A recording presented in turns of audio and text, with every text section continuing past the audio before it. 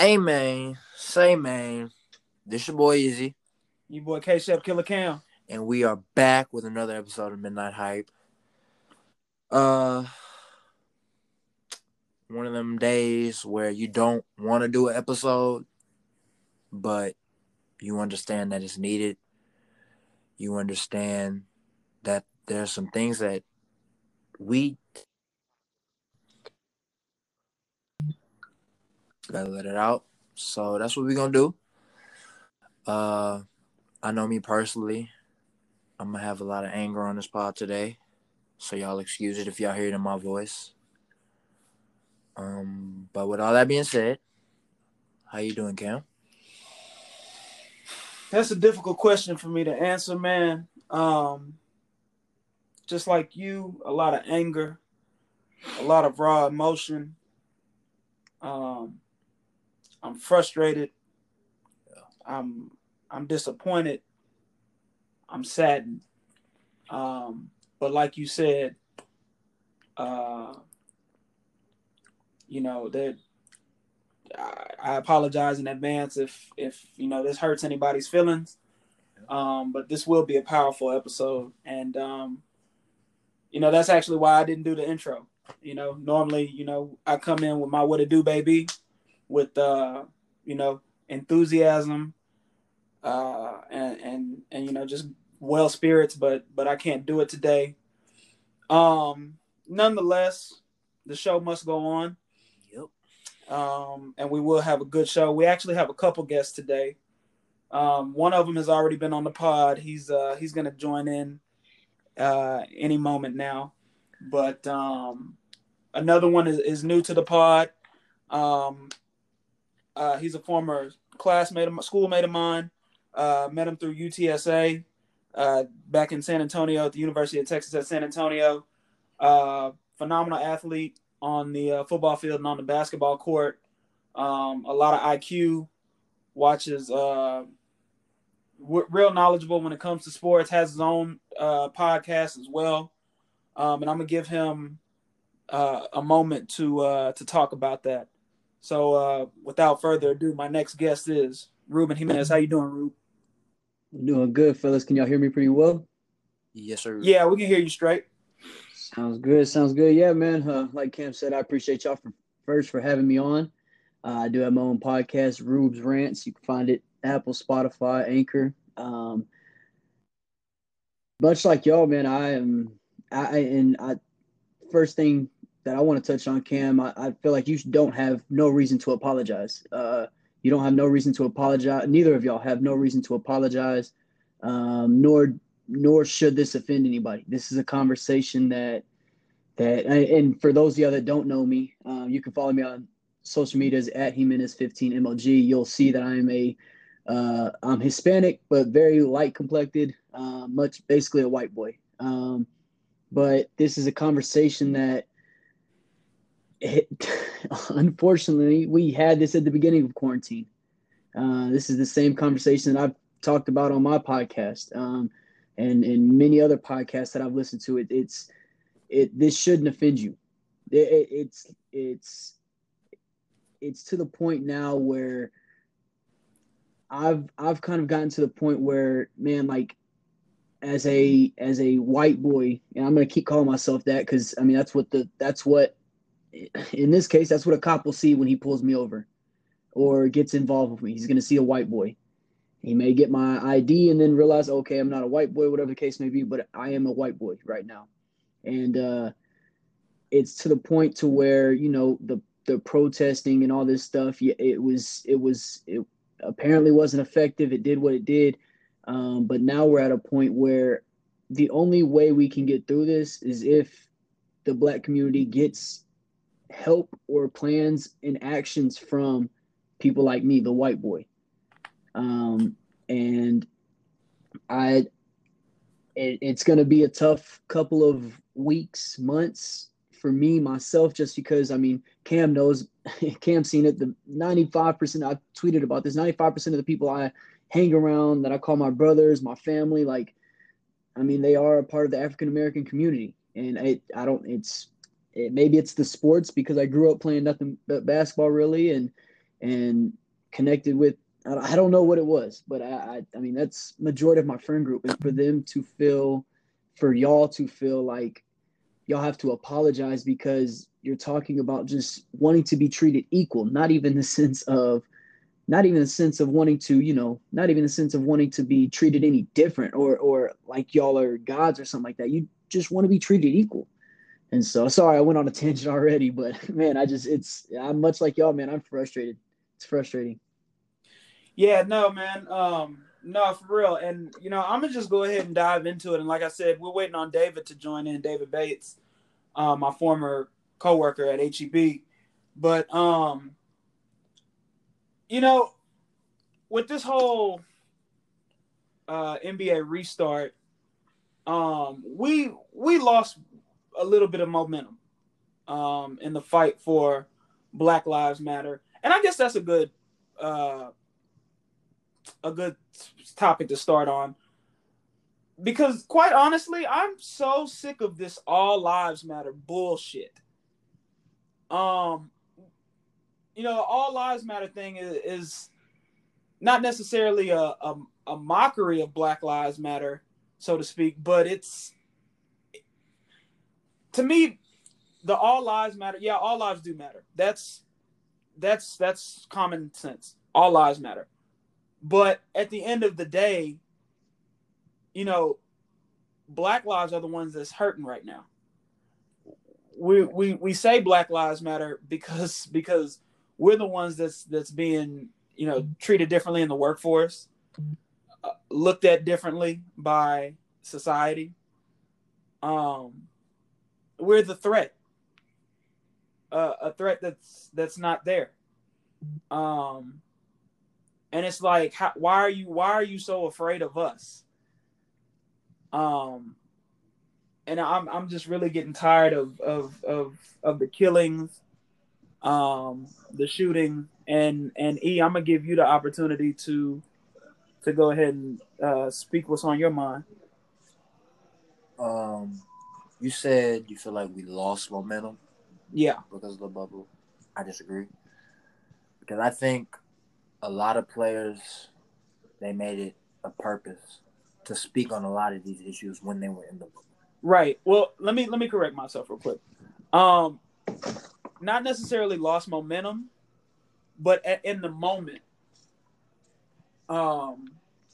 it just seems like it was a distraction, because what transpired today, and we'll get a little bit more into that later on, you wouldn't have been able to do that without a platform. Like that raised eyebrows. People should be, people shouldn't be, but people are pissed off about that. White people to be. Boycott it. I'm sorry. Yeah, about the boycott. Yeah, we'll get into that, but go ahead, continue. Yeah, I think a lot of players, salute to them. They made it a purpose to address these issues repeatedly in interviews. A lot of guys this past week didn't take any basketball questions. They just spoke. Right. Just happened. And I'm at the point to where, honestly, I've been at this point. It's just to the point to where it's really just numbing. It's frustrating because I see that everybody wants change so bad. I see everyone's trying to push it. Everyone's trying to do everything they can to make a change happen. And unfortunately, in my mind, I personally, when we discussed this a couple, like episode 3 or 4, I had asked you and EP, and I think I had asked Chica when he was on, what does change look like? And none of us had an answer. And I think we're still at that point weeks later. We still don't know what change looks like. And I don't think there's an answer to it anymore, because we started here. We started with the boycott, with the protest. We did all of that before. So now we're back at that point. So I just feel like we're going to go in the ever-ending circle of the same shit. And it's not our fault. We're trying to do what we can. But at the same time, it's like there's going to be evil people in this world. I don't see how we can weed those people out. Right. And I hate to say that, and I just don't see it, because it keeps happening. Like, right. The situations keep getting worse. And it's like, okay, we can boycott, we can sit out. I am for that. That's cool. If y'all feel like that's what y'all have to do right now, that is cool. No, but my answer is, what's the next step? We got to get to that next step. We've been at the boycott step. We got to get to the next step, and no one knows what the next step is. I've watched a stupid number of interviews today. People keep saying, "Well, we got to get what's next. We don't know what's next. We don't know what's next." We have to figure that out because that's the most important part. The boycotting, that's fine. That will get the message done short term. We need a long term answer for a fight that we've been fighting for 400 years. We can't keep going in the same circle, the same boycott circle, the same. We need to get this person out. We need to get no. We need to find a solution, and we need to find it fast. So can I ask you this? Do you feel like what transpired today with the Milwaukee Bucks and the Orlando Magic? Do you feel like that was effective at all, or do you feel like, I mean, essentially effective in what way? Will it stop a racist cop from killing someone next time he sees someone? Like next time he feels a certain type of way when he stops someone? No. But I mean, me personally, I don't think any of the boycotting is actually going to get a message across. Like, because, like I said, evil people are going to be evil. Just because y'all don't want to play basketball, that's not going to stop them. If anything, that might make them more upset. Right. And people are outraged by this. People are. So let me. People are ignorant. It's the ignorant people that we're having this issue with. Right. And you're going to remain ignorant. And I want to just briefly let me get David in here for a second. David, we appreciate you joining in on us, and thank you for your time. We already introduced you as a previous member of the show. We haven't really gone too far.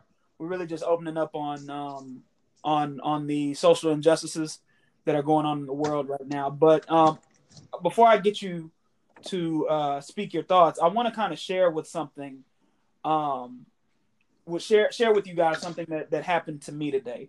So as it's widely publicized at this point, by those close to me, I play daily fantasy sports, and also to those who listen to the pod. I play daily fantasy sports on a regular basis, and there was speculation early this morning that the Boston Celtics and the Toronto Raptors were planning on boycotting for tomorrow's game, Thursday's game, and that would have been game 1 of round 2 of the Eastern Conference semifinals. Right. So I'm in a Discord channel, and for those of you that don't know what that is, it's basically just a messenger app, messenger site with a bunch of people who have all have one interest or similar interest, and you talk about it all day. So if you like to play Call of Duty all day, every day, there's a channel for you to go in and talk with a bunch of guys about Call of Duty all day.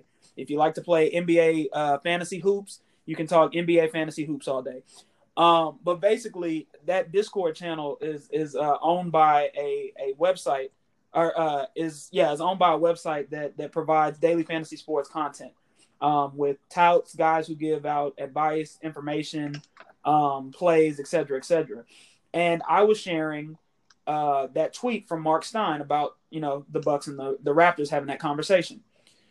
So I put it in the Discord, and I'm gonna read word for word exactly what happened. If you give me one moment to pull it up, the tweet said, "Raptors." This was by Mark J. Spears. I'm sorry, Mark Spears, not Mark Stein. Raptors head coach Nick Nurse says that he has heard a couple of players talk about going home. So not postponing the game, like I said, but going home. Scrapping the game, playoff, series, potential finals, legacy, money, all of that. We're talking about going home. One of the administrators of the channel glossed over it and didn't say much. And then somebody after that comes in and specifically mentions me. Now, mind you, I post stuff like that all the time. Information about guys being out, who's questionable, et cetera, in that channel. Other people do it on a regular basis too, because you typically get, the notification from a beat writer or from a source that you trust, and everybody, reacts to the news because you have to in daily fantasy sports. This guy by the name of John, I don't know how to pronounce his last name, Alisa, ALOUISA, whatever, says pretty pathetic if that happens at KShep_Killer Cam. League is becoming such a disgrace. It threw me off for such a loop. And I went on to say, wait, how? Because I was genuinely confused. I did not understand his question, and I needed a response. He wasn't responding fast enough for me, so I added him back. And I said, John, how is it pathetic if players decide to go home in response to social issues rather than playing basketball, a game? What's disgraceful about that? Or am I missing something? I told him I needed an answer. And that same administrator that glossed over what I said came in and said, let's try not to go too far down the political side of tomorrow's game. Someone else said something else. And then that same administrator came in and said, keep it focused on DFS implications for now. That pissed me off. And I said, he mentioned me. He can DM me. I'll be waiting on a response. That was that. He finally responded to me. And the John guy came out and said, I'm not getting into politics on here. I simply said, oh, okay, and added John. And that was that. Didn't say anything about it afterwards because I knew where he was going. I knew where he was going with this shit. I knew where he was going. And I ain't going to, speculate, but I think we all know where he was going. So, somebody else, man. David, go ahead, man. Well, first of all, good evening. Good evening to you all. I appreciate y'all having me back. My sentiments are the same or online with ease. But on the first part, I do think that the NBA starting and them still having a voice, especially like with the names, with the jerseys, as well as the WNBA, I think that kind of helped the momentum of the BLM movement because I also felt like before the NBA started that we were losing some ground as far as the height of what was going on and the height of the movement and the outrage of the movement. But I can't necessarily say that we're always losing because it seems like every other day it reaches a new height because we're more frustrated and outraged by the same ridiculous actions of the police against our people. And like I spoke with you before, Cam, I watched the video. I didn't get through the whole thing. Like he said, it's becoming like a numb type situation. And that's where it gets dangerous for a lot of people, where you become numb to these type of situations, because these are traumatic situations that we are watching, that we're able to see over and over and over and over and over, not realizing that it up over time and it sits on our hearts and our minds and turns you into a different type of animal or beast. So therefore, just that type of thing. It's just hard. It's just hard being Black in America. And if you're not Black, and I don't expect you to understand, but if you're human, I expect you to understand. Exactly. But they don't see us as human. So, I forgot who said it. Like, we have to fight for just to be considered a whole person at first. We're like, what, 2/3, 8/3, whatever the number was, human. So it's I don't know. Let me see. I think the only solution to us affecting or starting or coming about any change is once Black and brown communities figure out a way to come together and affect the money. Because once we start affecting money, in my heart and through my studies in life, XYZ, I believe that big business runs this world. And so once you start affecting money, it's only when you start to see real change. Oh no, So definitely. the minute I would say this money. I mean, we all know money talks.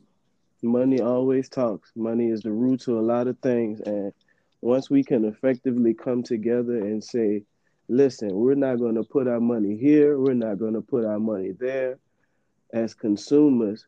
See, the way business has worked against minorities, or they keep us at the bottom as consumers to keep the money going, but you can't keep money going without people buying.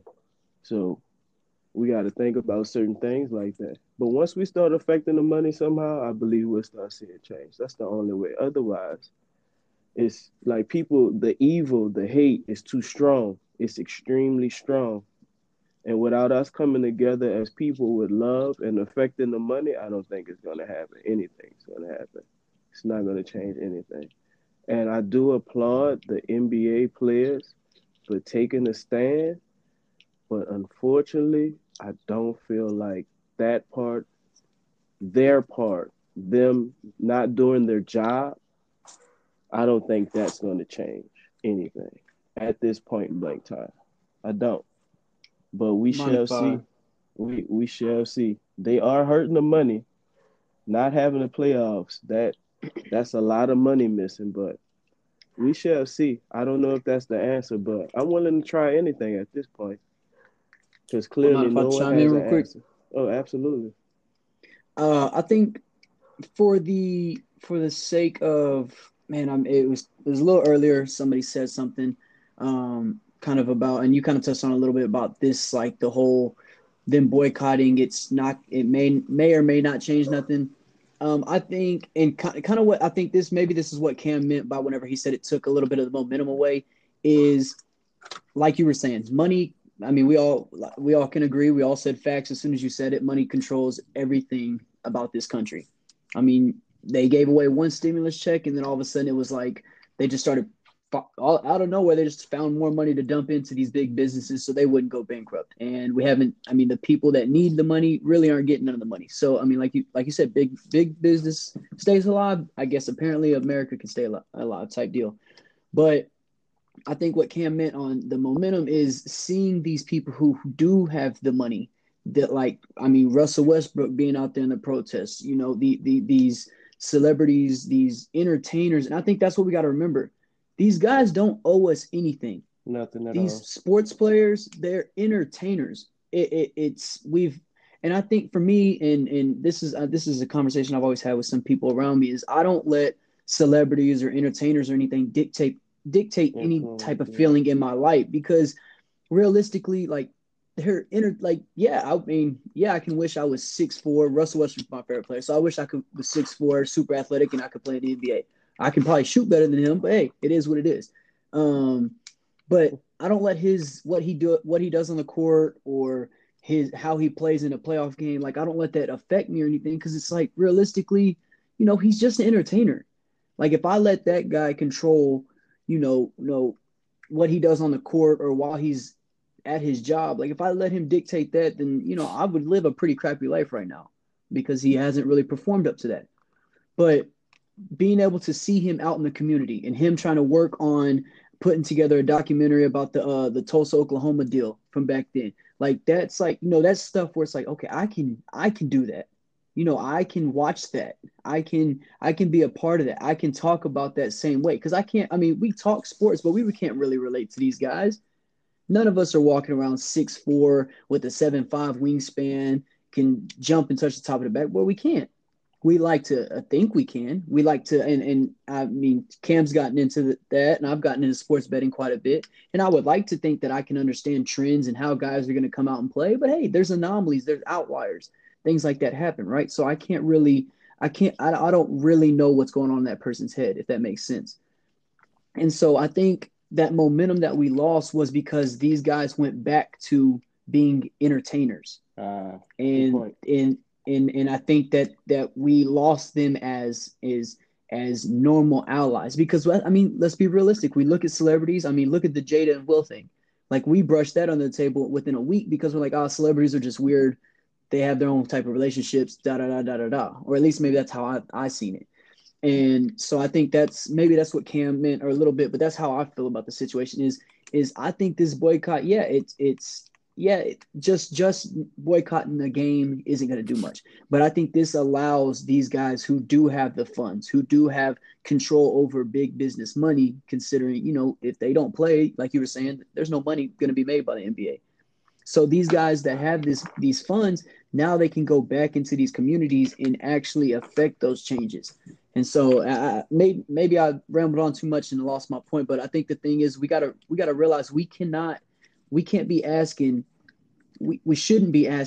more from our pro athletes, our entertainers, than we are of our politicians and people who actually are in the lawmaking process. And much like you said, man, and it's not, and I was touching on it before you got on here, David, much like you said about just the Black community, I think it's got to be everybody. Like I don't, like you said, I'm a white boy. I don't know if you know who I am, but I'm a white boy. I told everybody at the beginning I was going to be considered the white boy of the podcast, but like I was telling them, it's not just a Black issue anymore. Like it's people who have a heart. It's people who grew up around people like who live with. I mean, I have an adopted brother who's African American. Like I feared, he's a goofball. He means no harm in the world. He's a goofball though. And his goofiness may be taken wrong one day. And he walks by a white cop who's just in a pissed off mood. And now I don't, like I said, I'll never understand what it truly feels like to be looked at that way. But I can understand, and I can be sympathetic knowing that, man, like I fear for my adopted brother, knowing that he may just goof off one day and in the wrong place at the wrong time, and his goofiness is mistaken as a threat for no reason other than the color of his skin. And so, I kind of tangent on a little bit again. It's just, man, like you were saying, I think it's going to be more of just we have to come together as an entire collective community, not just one community or the other, just as humans who want to see humans be helped and be better. Like we all have to come together, and it's the minimum of what we can do, but it's the start of something that could be even greater. Right. And so, I mean, that right there, that's a whole lot to dissect. But I mean, so that's my bad.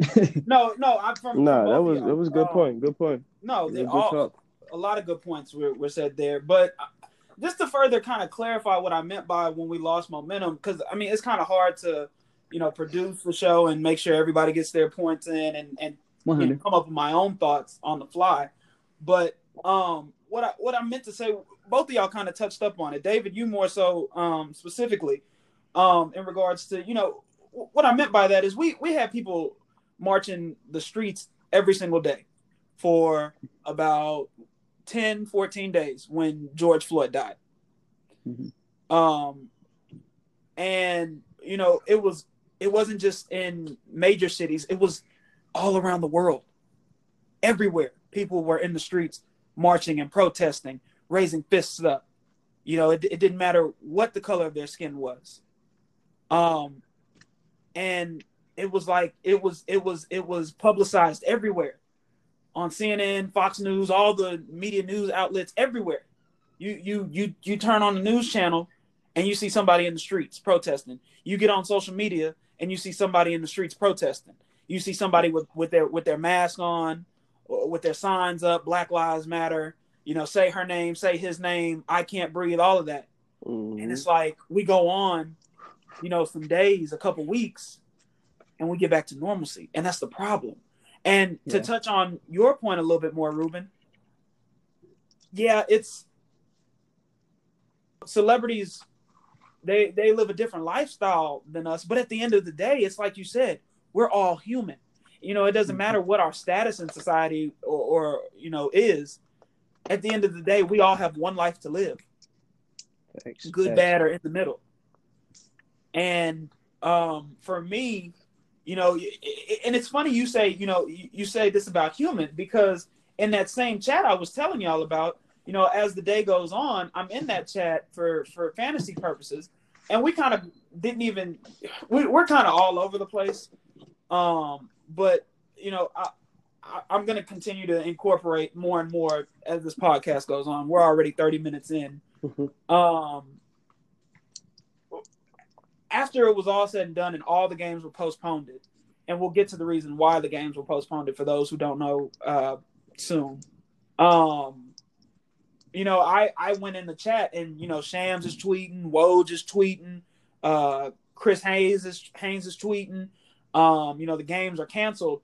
I felt some type of way about, what was said to me earlier in the day and at the time of the postponement of the games due to, boycotting.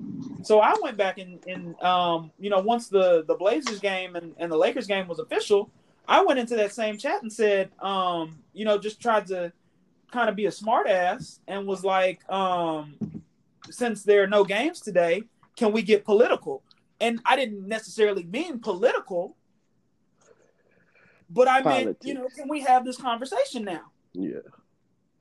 And one of my buddies, I'm not sure if he took it the wrong way. One of my buddies in the chat, by the name of Kawhisenberg in the chat, big Kawhi Leonard fan, Zach. I don't know if he took it the wrong way or not, and if he was coming at me, the wrong way, I don't. It was just a misunderstanding. But he said it's not political; it's a human thing, and that's what even though I said political, and I probably should have quoted it because I was quoting somebody else. Yeah. But, even though I said political, I wasn't necessarily trying to talk politics. That's a social injustice issue. Yeah, that comes up in politics, but that has nothing to do with politics. That's human rights. So, and E, I'm going to pass you the mic in a second because I know you haven't had much time to talk. But it's just like, I feel like that with this postponement of all the games today and potentially the games being postponed tomorrow as well, this is history. We are living in history.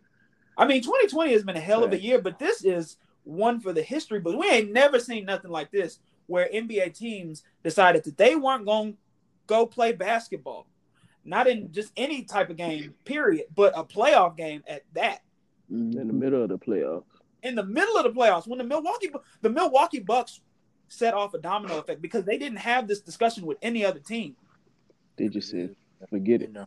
It was deeper to them because it was in the state of Wisconsin. But for them to not go and talk to anybody in the league about this and to do this in secrecy, really, I don't even think it was a secrecy thing because it was just a spur of the moment. It was a spur of the moment. So here was the thing. So George Hill, who is the backup point guard for the Milwaukee Bucks, decided he wasn't going to play. And he had said in an interview, I believe the last game, that they had gotten away from the issue completely at hand, but we're here, so we're, I believe it was a post-game interview. We had gotten away from the issue at hand, but we're here, so we're going to finish this thing out. But, this social injustice thing, topic of conversation doesn't need to go away, blase, blase.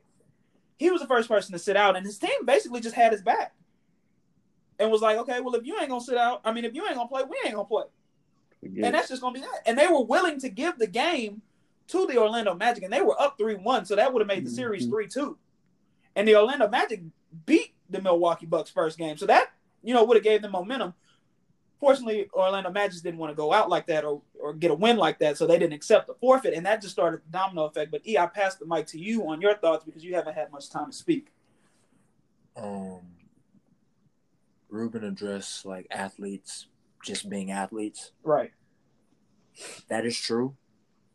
But we all know there are a lot of people in this world who do not treat athletes and entertainers like regular people.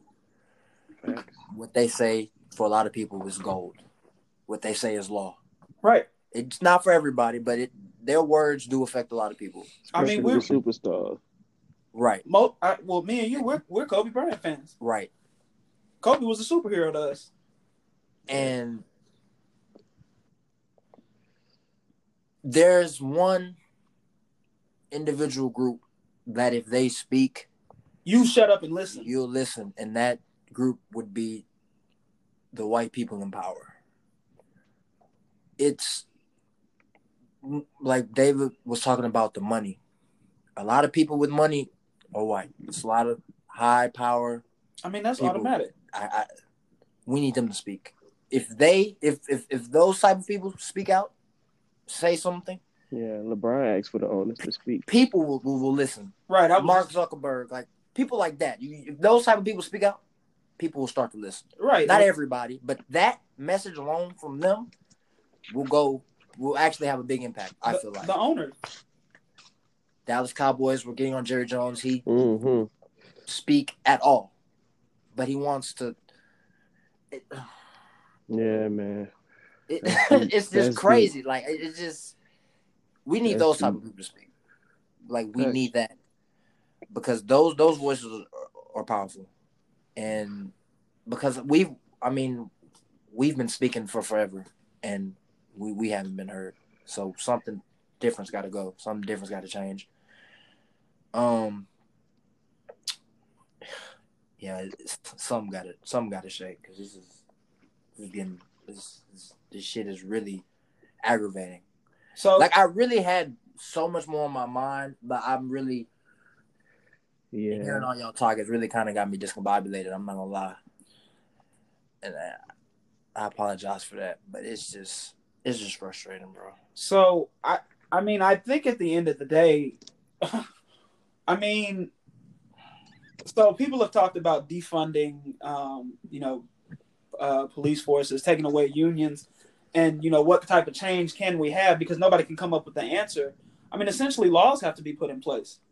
But defunding the police, that's not going to do anything but make them more upset. I said if we don't defund them, it should be some type of consequence. Right. Monetary value. Why not incorporate a law? You definitely have to break the union. Their unions are way too long. Stating that if you mistreat or abuse your power as a law enforcement officer who is sworn in to protect the people, there will be severe consequences such as years of jail time, et cetera, et cetera. A lot of their rulings have to change as well. What they consider aggressive, what they consider a threat. You know what I'm saying? Because first off, for this recent shooting, the first thing they're gonna say is they didn't know what he was reaching in the car for. Period. No, so David, I gotta interrupt you there because if we're gonna segue into that, we gotta inform the people on what even happened. And you're more familiarized with the situation than me, so you can fill in what I leave out. But basically, and you kind of helped me understand this a little bit better. There was a black man in Wisconsin, Kenosha, Wisconsin, and he was trying to help de-escalate a domestic dispute that was going on. Police were involved, and there were two officers.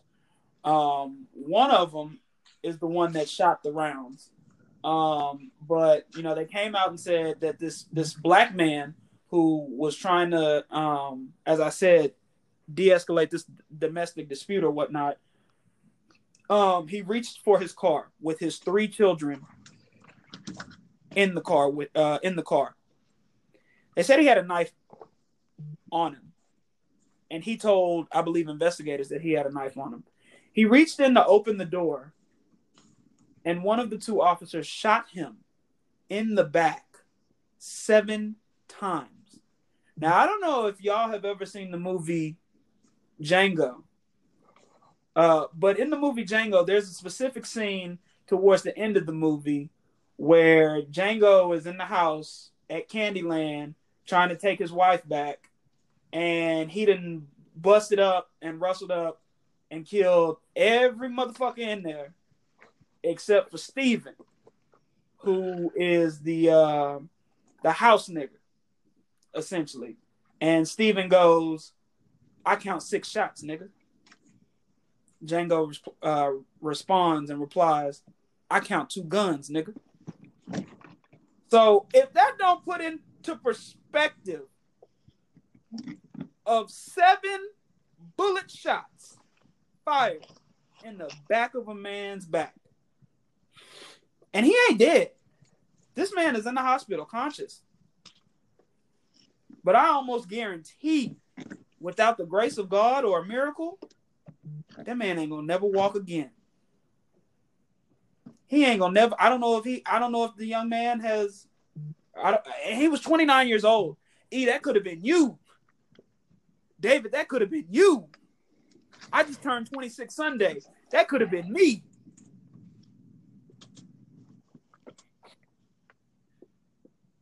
Like, I had to think about that for a second because I can't leave that out. The man was 29 years old. He had 3 kids. I don't know if he had daughters, but he ain't gonna never be able to walk. He ain't gonna never be able to walk them across the aisle.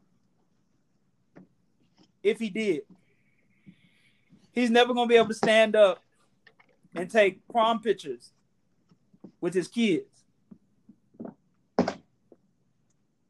If that don't put it into perspective for you, white people, I don't know what will. And white people have been showing their true colors. And that is what sparked this whole postponement of games today. Not only in the NBA, but the WNBA followed as well. The WNBA was supposed to have, I believe, 3 or 4 games played today. All of them games got postponed. MLB had a few games, about 5 games, I think. Oh, I'm not sure how many games got postponed, but the Milwaukee Brewers were slated to play today. That game was postponed. Milwaukee, Wisconsin. The young lady that defeated Serena Williams. Naomi. What was her name? Isn't her name like Naomi? Naomi Osaka, I believe. Yeah. She was supposed to play in the semifinal game today. She backed out. MLS, they had 5 games canceled as well. So see, like he said, we need a lot more non-blacks involved and committed. Right. Higher up too. That they understand. Essential higher up. Essential higher up non-blacks to speak out.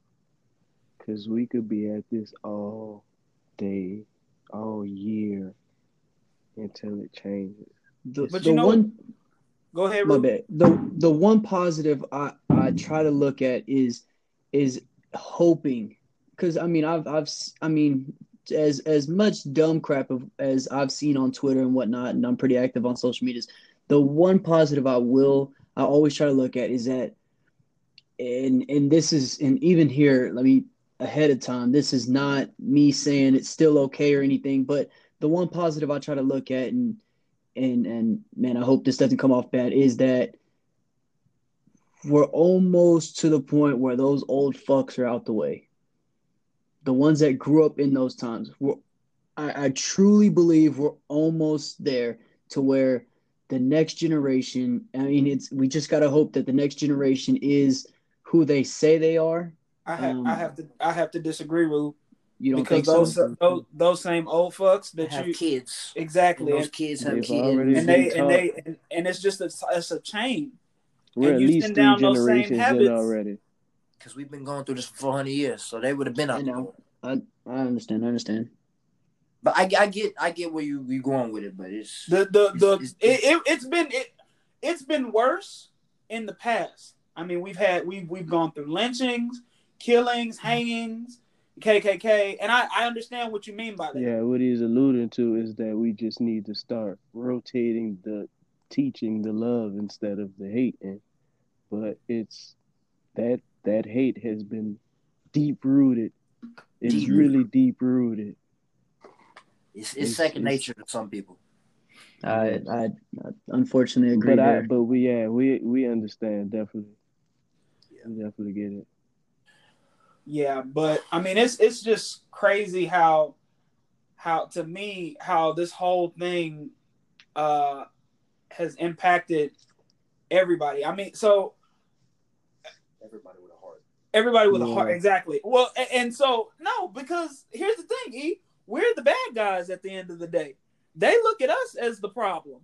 So let me take it a little bit further and educate some more. So there were riots and protests in Wisconsin, in the streets of Wisconsin.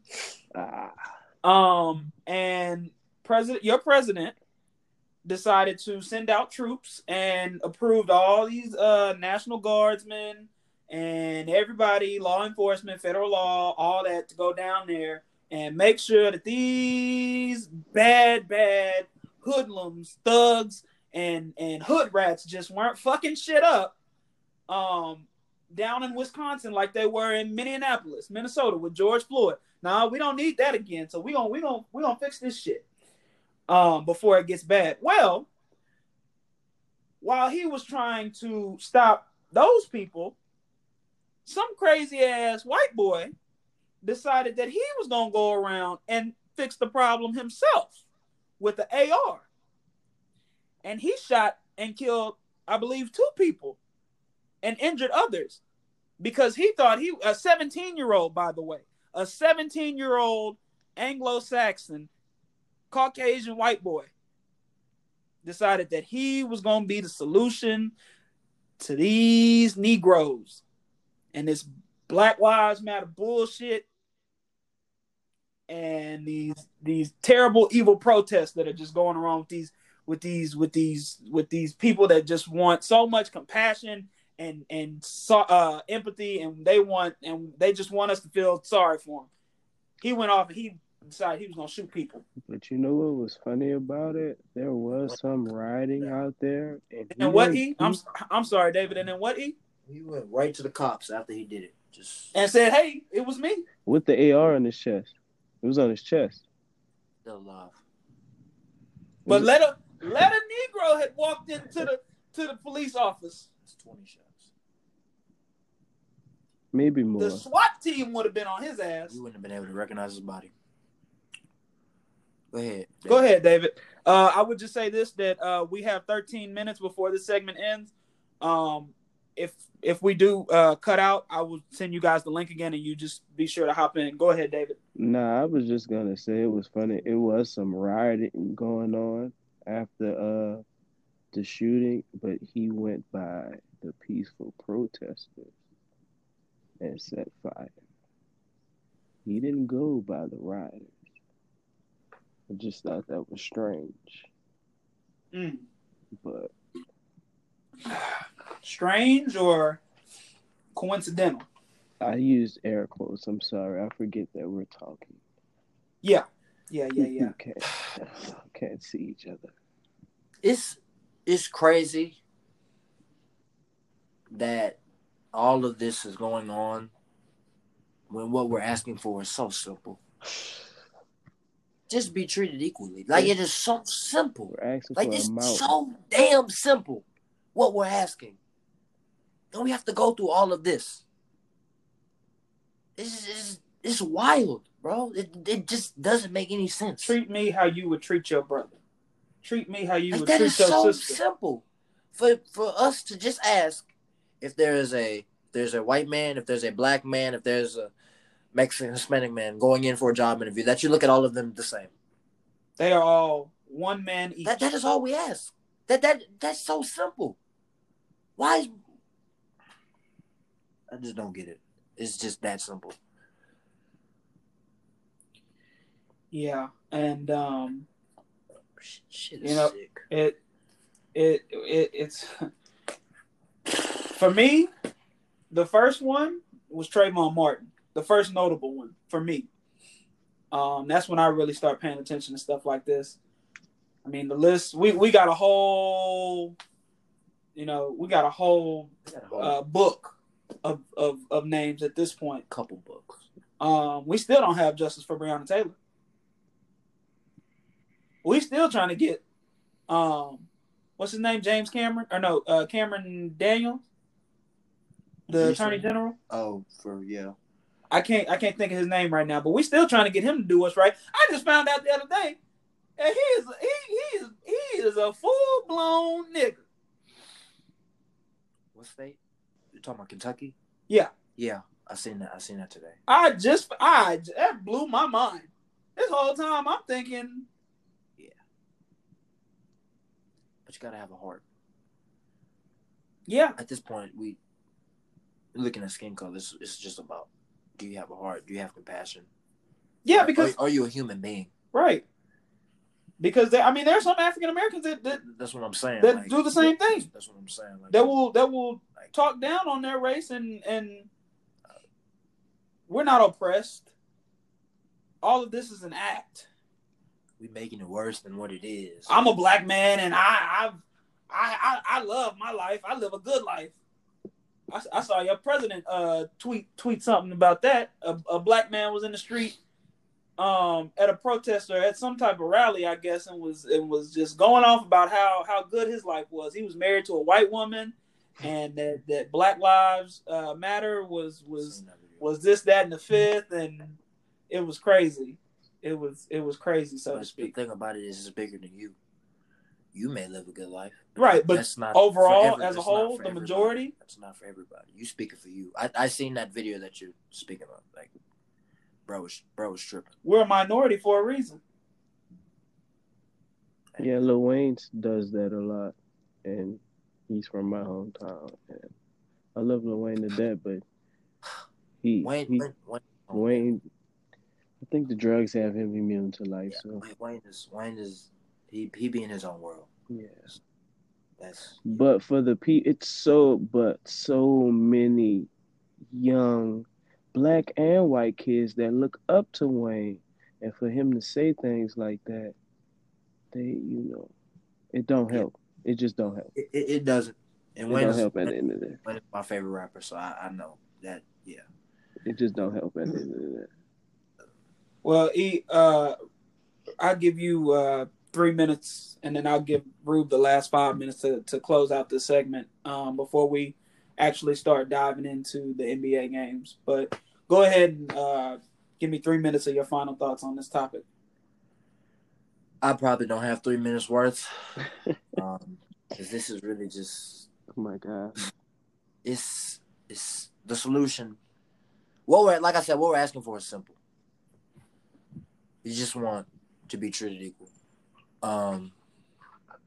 We need people higher in power, mainly white. We need them to speak.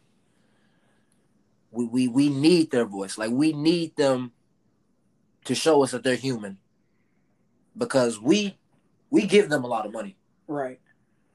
So we just want the same love back. Like, it's simple. Like, it's not. We're not asking you to donate. We're asking for. All we're asking for you to give a public address, give a public statement, to say that you see what's going on in the world and you understand that it's not right. That's it. Right. Like, some of these things are so damn simple.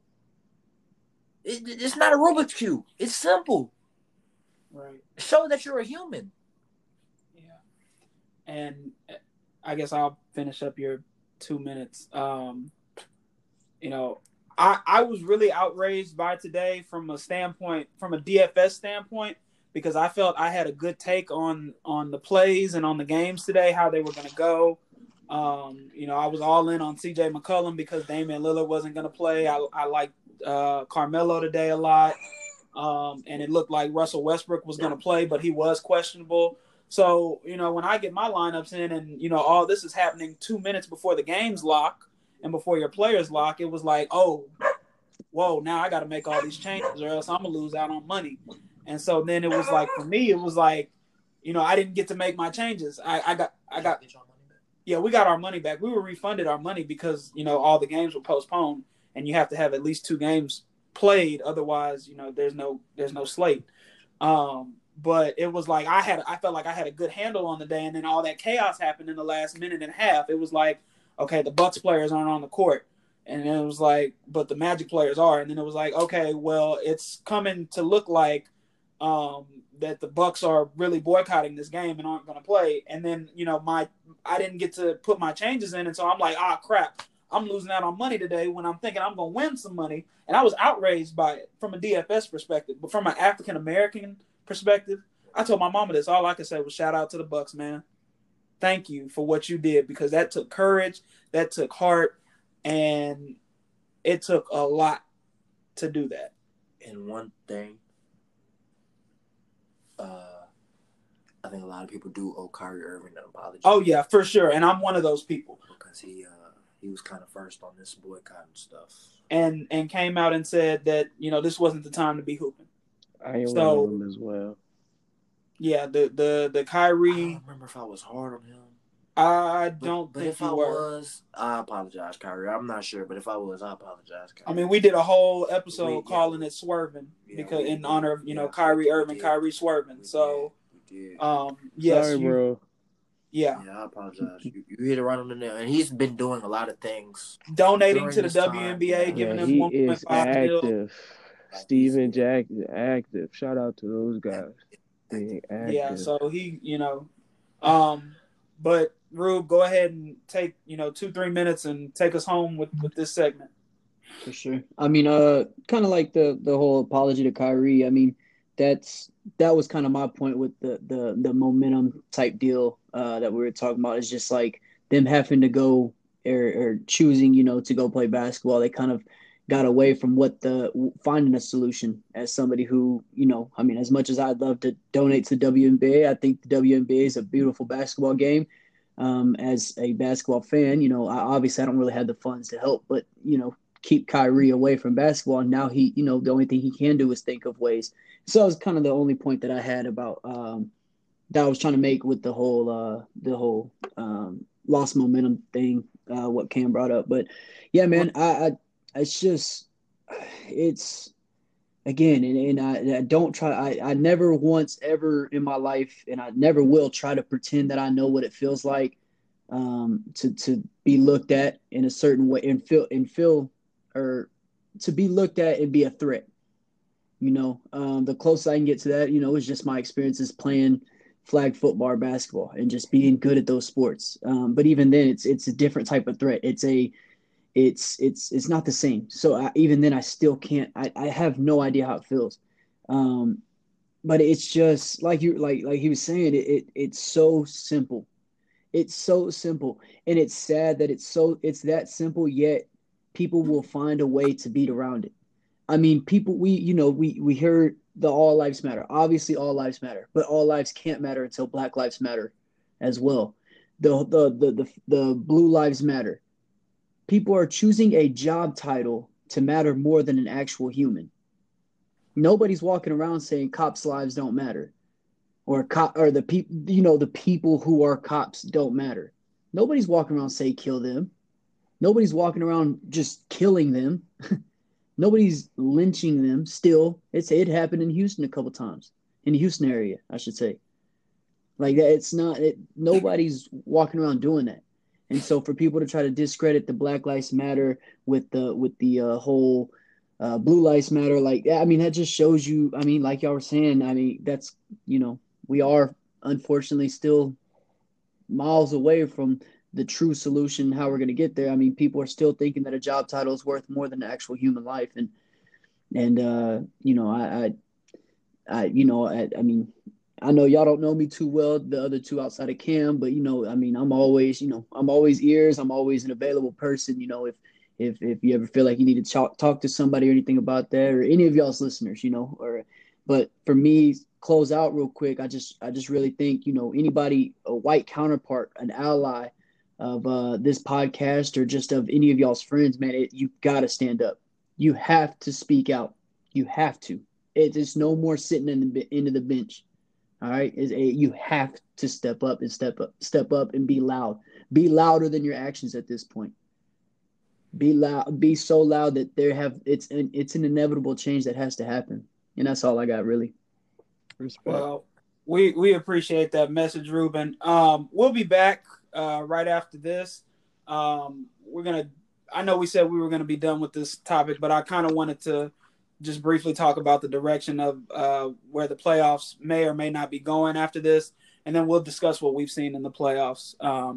But yeah, we'll be right back after this. What's going on? We're back, guys. Just waiting on Ruben to come on back in.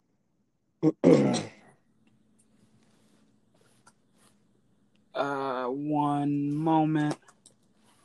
Yeah, so the direction of where the playoffs may or may not be headed. So right now it's in flux. And the conversation ended pretty badly, to my knowledge. Everybody was invited, as far as players go. Coaches were invited at one point as well, I believe.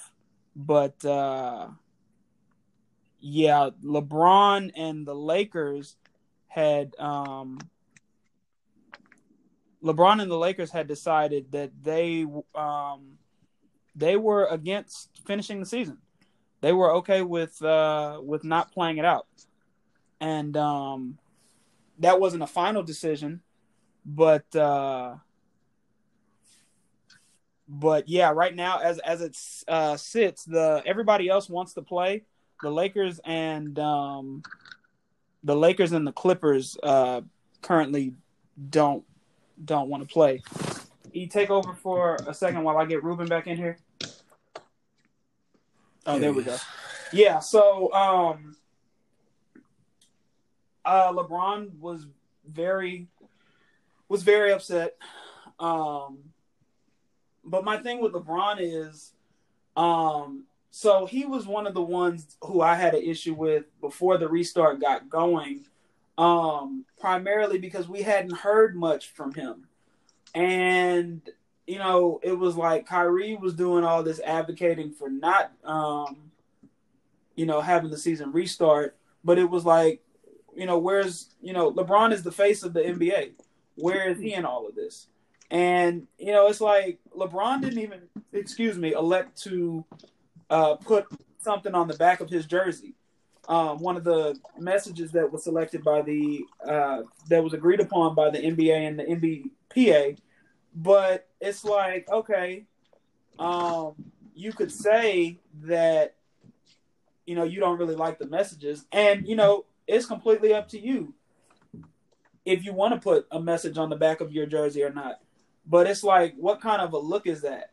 And, to me, it's like something is better than nothing. And I'm not getting on LeBron for that, but to me, it's like, how are you going to walk out and be upset and huff and puff when it's at the end of the day? I mean, we said this before, quoting Pat Beverly, say we hooping, we hooping. If Bron say we not hooping, we not hooping. So, I mean, like, how you going to get mad because, they want to go against you now in regards to, scrapping the season. And it's like the mindset behind the players are, we're already here, so we might as well finish this thing out.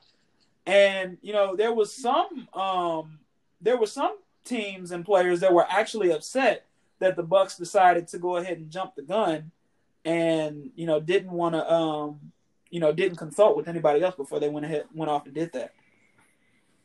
Yeah, I heard that they were upset that they didn't tell anybody. Which I understand. They definitely should have verbalized that message. Well, I mean, it was we said it earlier. It was in the spur of the moment, and it was a domino effect. But one player could have sent somebody, a representative, over. Because, like you said, the Magic were in there warming up. Like, no, it was about to be tip-off. Like, they were warming up, getting ready. Like, mindset was ready to hoop. So, it was like they should have. Well, I believe the Bucks went out there to warm up, went back into the locker room, and, George Hill said, hey, I'm not playing, for X, Y, and Z. And then somebody else came out and said, I stand with you. And then the next thing you know, the whole team comes out and says, stands with you. The Magic are ready to, jump ball. So it's like, it just happened so fast. And I believe Jaylen Brown was one of the players I saw on Woj, I believe, tweet, or somebody tweeted it and said that he was one of the players that was saying, you guys don't have anything to you don't have anything you don't have to defend yourself. Some people were mad, and there were some that were in there like, it's okay. You don't have to explain yourself. I don't think they have to explain themselves. I just think they could have gave a little heads up. That's all. Not mad at what they did. Just speak on. Just let somebody know. But like, there's a spur of the moment. So, for sure. I mean, what are you guys' thoughts on it? Anybody? Ruben? David? I agree. I think just sending somebody. I mean, I'm sure they all got each other's numbers, just shooting a text to a higher up so that they can prepare something, and I mean, but at the same time, it's kind of like the coronavirus. Whenever the Jazz Thunder game, found out Gobert tested positive. I mean, they instantly, without a hesitation, just, hey, we're shutting down. And then that obviously, that's exactly how it felt today. Yeah, like a repeat. And so I think it's a tough situation. But I mean, I'm glad Jaylen Brown, and I'm sure there's some other guys that I'm glad that I think that one thing that we have to realize is just how close to home that was. You know what I'm saying? Is for that organization.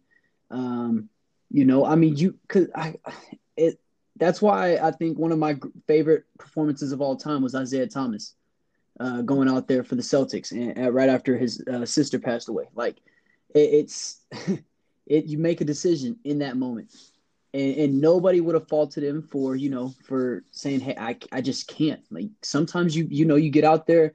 I don't know.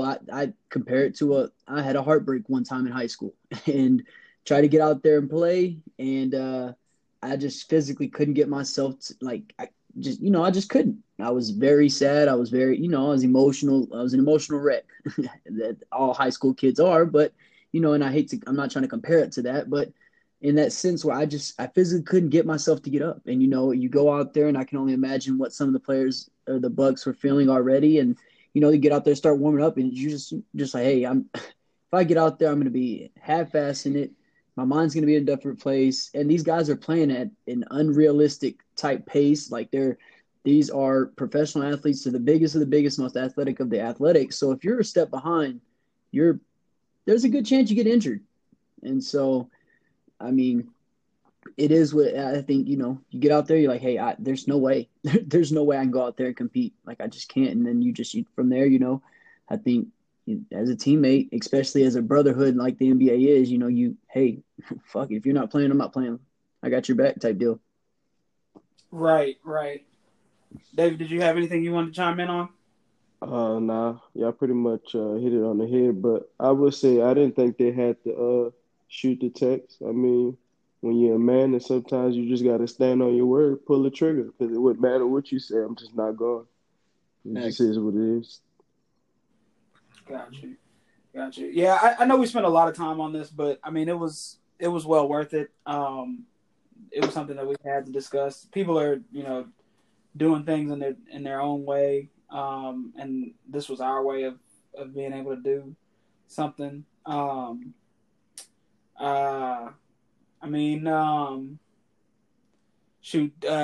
the Jet Smith on TNT, he walked off set today. So I mean, people are just so upset. Yeah, that was pretty big too. People are just so outraged by not just this situation, but go ahead, E. That was big, but imagine if Ernie walked out the set. Oh, yeah, that's powerful. That's what I mean by we need those type of people to speak out. If Ernie, what Kenny did was great. No, Ernie, I rock with it. But if Ernie walk off, Ernie has been nominated for. It's magnified by 100. Yeah. If he walks off. Ernie has won awards. If Ernie said, "I stand with him," and I walk off, yeah, that'd have been major. Good point, E. No, very good point. Very good point. But yeah, that's one of the things, like you said, everybody gotta speak up. Everybody gotta do their part. But we're gonna go ahead and move on for now and talk some actual basketball on what we've been seeing in the bubble during these playoffs, how things are turning out. So, we kind of did our little playoff breakdown, and I guess we'll start with the Nuggets and Jazz, since that's turned out to be an exciting series. I believe you had the Nuggets in 7. The series is currently 3-2, with Utah leading Denver. Donovan Mitchell has continued to play out of his mind, even with the return of Mike Conley into the lineup. Jamal Murray has put on a spectacular performance almost had nearly had a 50-point triple-double. I believe he had 45 or 48 or something like that with 7 boards and 7 assists or something crazy like that. What is going on? I'll start with you. What is going on with Denver? Because I have my own take, but I'll let you go first. What's going on with Denver, and what is Utah showing you? Like I've been trying to tell y'all, nobody guards. So the problem is they're not guarding anybody. No one is guarding anybody. That is the problem. I'm not seeing anything from either team that makes me like, oh, they're like, it's both ways. Neither team is playing defense. I agree. Neither team is playing defense. Who's gonna make more shots late is what's been going on. And Jamal Murray's been playing great. Michael Porter Jr. going to the bench, I'm not gonna lie, that was a very, very stupid decision. How? What did you do it for? Because he was getting picked on. And what's the difference now? No. Everybody's getting picked on now. Every play? Grant is not doing much better. He's doing better than Michael Porter Jr. He can't be if he got 50 put on his head. He wasn't the only one that was guarding. He's the primary defender. So you gonna get primary these buckets. But you want one person to have a chance of going off for 50, or you want or 30 or whatever? If you're not gonna guard, you might as well go score. Put Michael Porter in for the scoring. I mean, he went from dropping 50 to 30. That's Donovan Mitchell, that is, because that's who you're referring to. Jeremy Grant was once Torrey Craig and Michael Porter Jr. were taken out of the starting lineup, which I don't agree with taking Torrey Craig out of the starting lineup, but he was playing bad offensively. Donovan Mitchell started going off for less than. Then Jordan Clarkson and Mike Conley started going off. We got nobody guarding all over the place. So you might as well just keep offense on the floor. Jokic's been playing great. Rudy's been playing great. I still think the Nuggets are going to win in 7. I haven't seen much from like Utah been hooping, but I don't think they're going to sustain it. So what is it for you that Utah's not, that they don't have to close the series out? Donovan Mitchell. He gonna come back third. He's gonna come back third. If he gives them anything less than what he's been doing, they lose every game. Okay.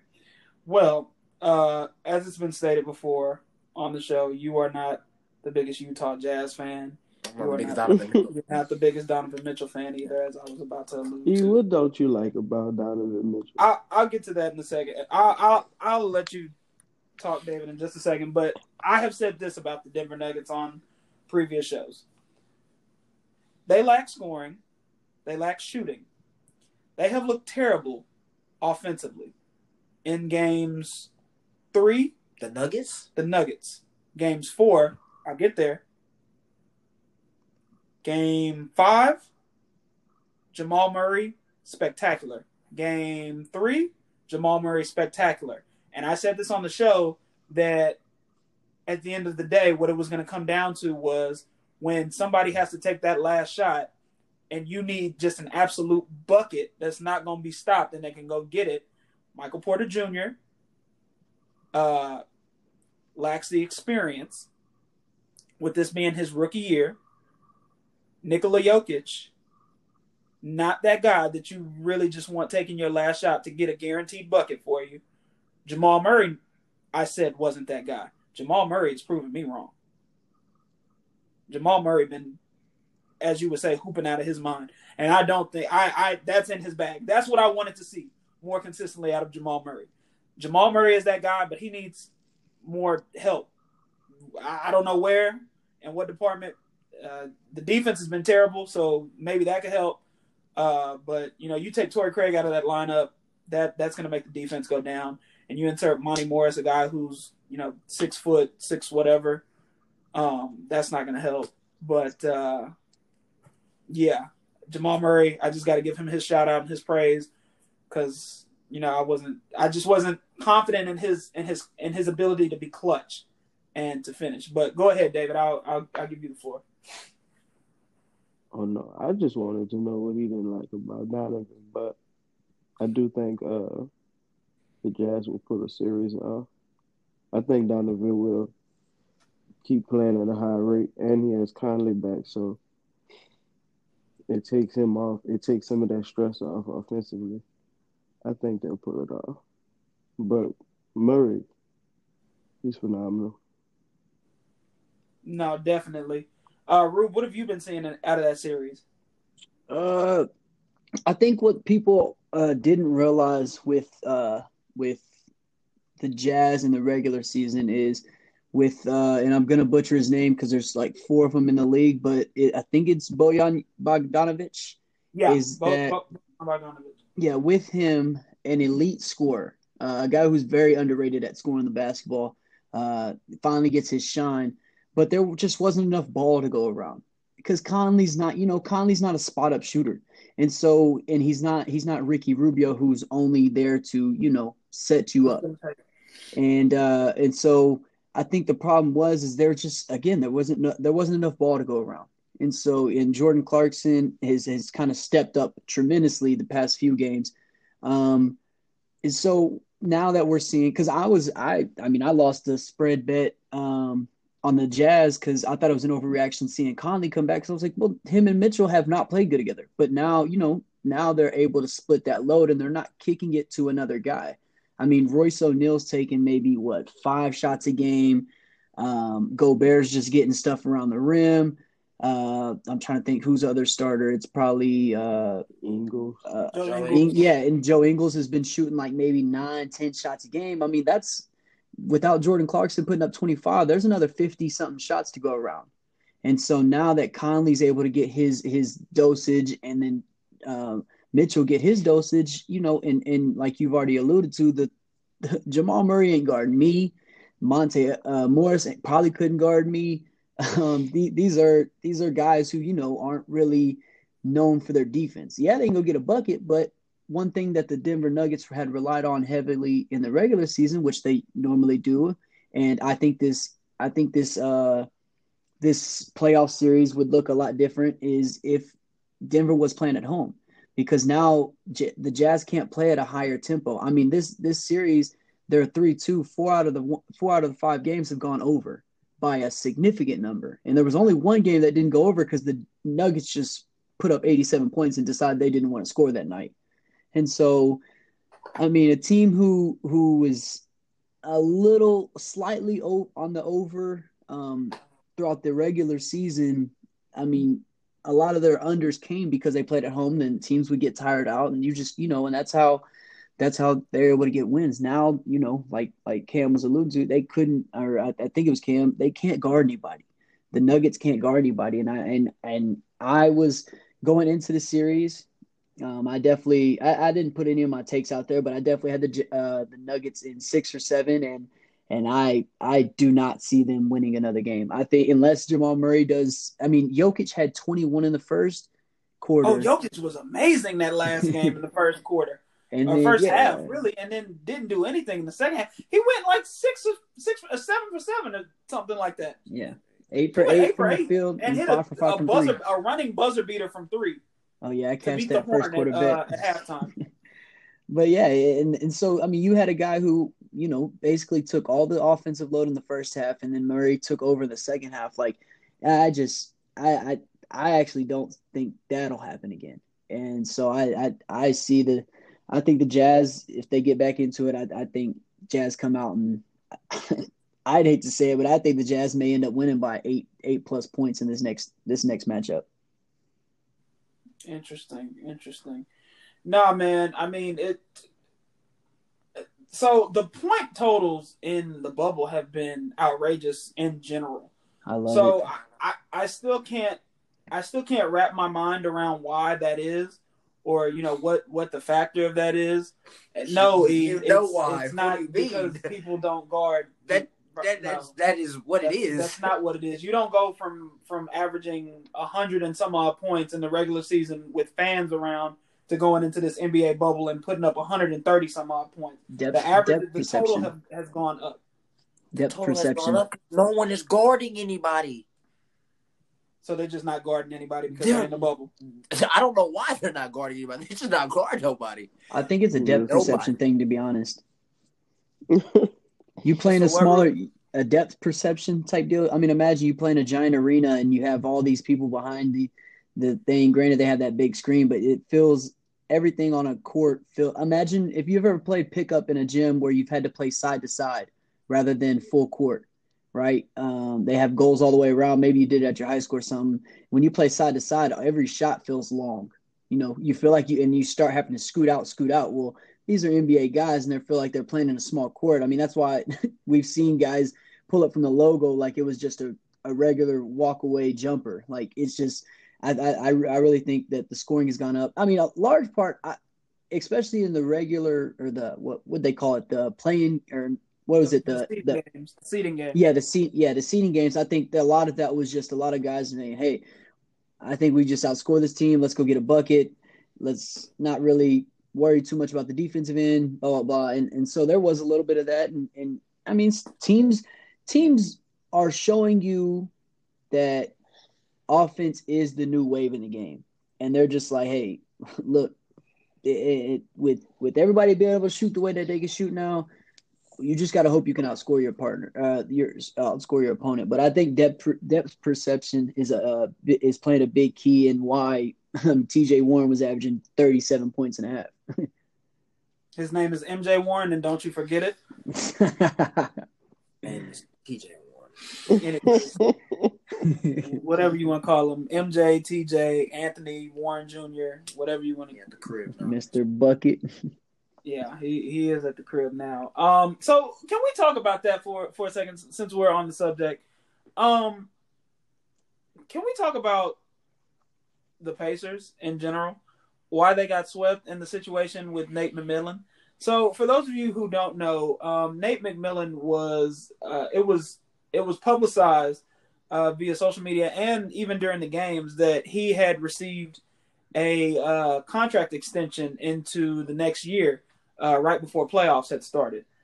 He wasn't the only one. Brad Stevens for the Boston Celtics had received one as well. So Nate McMillan, African-American coach, who has a winning record overall and with the Pacers in the regular season. I believe he went 3-16 with the as a head coach in the playoffs, but winning record overall as a head coach during the regular season, as I said. And so he goes up against Miami, who I stated on the last show I think is going to win the East, or at least go to the Eastern Conference Finals. But he goes in and plays them without his second best player, and you could argue that currently he's the best player on the team right now. Wherever you want to pair him between Brogdon, Oladipo, his name is Domantas Sabonis, who I'm speaking of. They go in without him. He has plantar fasciitis. Wow, you could even put T.J. Warren in that best four category. Nonetheless, they get swept by Miami. He loses his job, and you come to find out that the extension was more of a, I guess, restructuring of his contract. It was softened up or something. I believe I read on from Woj's tweet. But nonetheless, how does a winning head coach lose his job after a one bad playoff run? He got swept. You don't think it had anything to do with him being African American? You think it was because he got swept without his best player, arguably second best player? Yeah, it's because he got swept. I don't think it had anything to do with his skin color. So top 5 defense, 3 out of 2 years, or no, top 50. So he was, I believe, he was top 5 2 out of 3 years. That one year that he was not top 5 in defensive rating, he was 14th, which is still not great, but not terrible either. So slightly above average. You're gonna fire him over that? I don't think he should have got fired, but I mean, you think it was because he got swept in the playoffs? They got swept with Victor Oladipo, who at one point was your best player on the team, if not is still coming off of a quad injury. a torn quad injury. We're not gonna do that. Why not? We're not gonna do that. Why not? Because he's on the court. We just said last week that he's not the same Victor Oladipo. And I said, if you're not going to be the same Victor Oladipo, you should sit down. Nonetheless, whether he should have sat down or not, that's not the same Victor Oladipo. And he cost his coach's job. Interesting. You can't win one game. Hey, I mean, with the makeup of that team, your best player is a shell of himself. You're missing your second best player. You know, the guy who has showed the world, you know, that he's a walking bucket, so to speak, is getting clamped up by the opposition. You know, he's being guarded by the other team's best player. Right. And he's the third best player. Right. So Victor Oladipo has no excuse to not go eat. Like, that's not – no. Shell of himself. I'm not giving him a – then go sit your ass down. We already discussed this on the last episode. If you're not going to be – he's supposed to be the best player on that team. Go be that. And if you're not going to be that, you can't be that mentally, go sit your ass down. We already said he was going to, and it was money involved. So he decided to play. And if you're going to play, you have to hoop. And you were saying it was mental. And I'm saying if you're going to get on the court, you got to throw all that out the way, and you have to play basketball. You have to hoop, bro. So you go on the court every single time and play at 100% mentality. Me? Yes. Cameron, you know that. Cameron. Did you really just ask me that? I did. First of all, I don't get paid millions of dollars. So, no, I do not go every time I step on the court, go 100. He's the best player on the team. You're the leader of the team. Is he not? He is. He played bad all series. And Jimmy Butler didn't even step to him. That's not good. Got your coach fired. That's why he's fired. If Nate McMillan wants to blame someone, he needs to go talk to number 4. Because that's who got him fired. Fellas, what are your thoughts? The only thing, my bad. The only thing I really have on why it makes sense is, I mean, Pacers didn't make it competitive, and yeah, I mean, not having Sabonis definitely hurt them. Sabonis is actually a very underrated piece. I mean, he was a very, very underrated piece for OKC, and I think if we had not had to get rid of Sabonis, then that team with Sabonis and PG and Russ, I think that was a very dominant Western Conference team. But I think the fact that it wasn't competitive, it just and I think with a lot of in this era, and it's not just basketball, it's all sports. Yeah, a lot of people don't care what you do regular season, but if you make it into the playoffs and you don't prove anything, then you know what, it's unfortunate, but you see a lot more cuts. Obviously, you have those teams where it's like, all right, we were supposed to be 8-8 and we went football wise, we were supposed to be 8-8 or any sport. We're supposed to be 500 at least, but we finished 20 something games or X amount of games under 500. Then we see cuts. But, I mean, there's a reason why Jason Garrett and some other coaches have been able to thrive off of living off of an 8-8, 9-6, right, hovering around that 500, and then they don't make the playoffs. Well, they didn't really disprove anything. They, okay, where can we make our team better? Where can we make our team better? But when you make the playoffs, everything's magnified. And so, I don't even know if they covered, and I don't even know if they covered a spread during the series. And I think most of their games they lost by 9, probably 12 points per game. And so it's Nate McMillan has always had kind of a stigma of, obviously he's always been pretty good defensively, but his offensive sets and systems, it hasn't caught up to today's game. And so I think when you got youth and you've got young guys and you're expecting to get younger, like I think it's, you potentially you want to start looking for a younger coach or somebody who's going to play at a higher tempo. And unfortunately, that's just not him. Go ahead, David. Like he said, I think by the sweep was bad on the coach's part, because that usually alludes to you didn't make your game changes right to get you at least one win. But I think the biggest thing was, I think if he would have been able to empower like Oladipo and especially the TJ versus Butler battle, Like, regardless if they didn't bark at each other, it was big for TJ, especially how he had been playing to impose his will more on that court, and he didn't. And I And think Butler, just by him being that dog, he run with a bunch of wolves, and they really follow Butler, so they really fed off of Butler's energy. They weren't able to feed off TJ like he had in the preseason game or the games before that. But I think that's what the major thing was. I didn't think he deserved to get fired. Being with the Sabonis being out, I think he should have got another try next year with everybody playing tip top. But things happen. but go ahead, finish up there. Nah, that I don't want to necessarily say it was because he's black, but we have shorter leashes, so yeah, it is what it is. Right, and I mean, but that kind of only really adds to my point. I mean, this was T.J. Warren's first playoff run, so I mean, you don't have Domantas Sabonis. T.J. Warren is going up against Jimmy Butler in T.J. Warren's first playoff run. He got picked up for cash considerations. What's that? I said he got picked up for cash considerations as well. Right, exactly. Nobody was expecting T.J. Warren to do the things he was doing, during the regular season or in the bubble. So it's like, I mean, why? I don't think anybody here disagrees that the man should have got fired. Now, we might think he got fired for different reasons, but nobody here thinks that he should have been fired.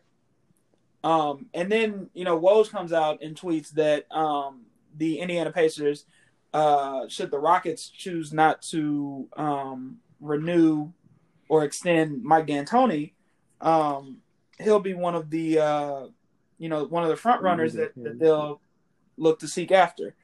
And that sparked a conversation between me and a buddy of mine by the name of Marcus. And he was upset that Nate McMillan was fired because once he saw the Woj tweet, he just blew up about Mike D'Antoni. He said he was so sick and tired of seeing and I air quote this, offensive geniuses be looked at for this, that, and the fifth. But you shouldn't discredit one other coach just because one got fired. We all agree Nate McMillan, phenomenal on defense, good coach overall, winning record, should not have been fired. But I mean, at the end of the day, offense scores points. If we're gonna sit here and discredit somebody, I mean, we just said it about Denver and Utah. That's a shootout. Who gonna score more points? Since ain't nobody playing defense, right? Who gonna score more points than the opposition? Nate McMillan isn't gonna be able to do that for the Indiana Pacers.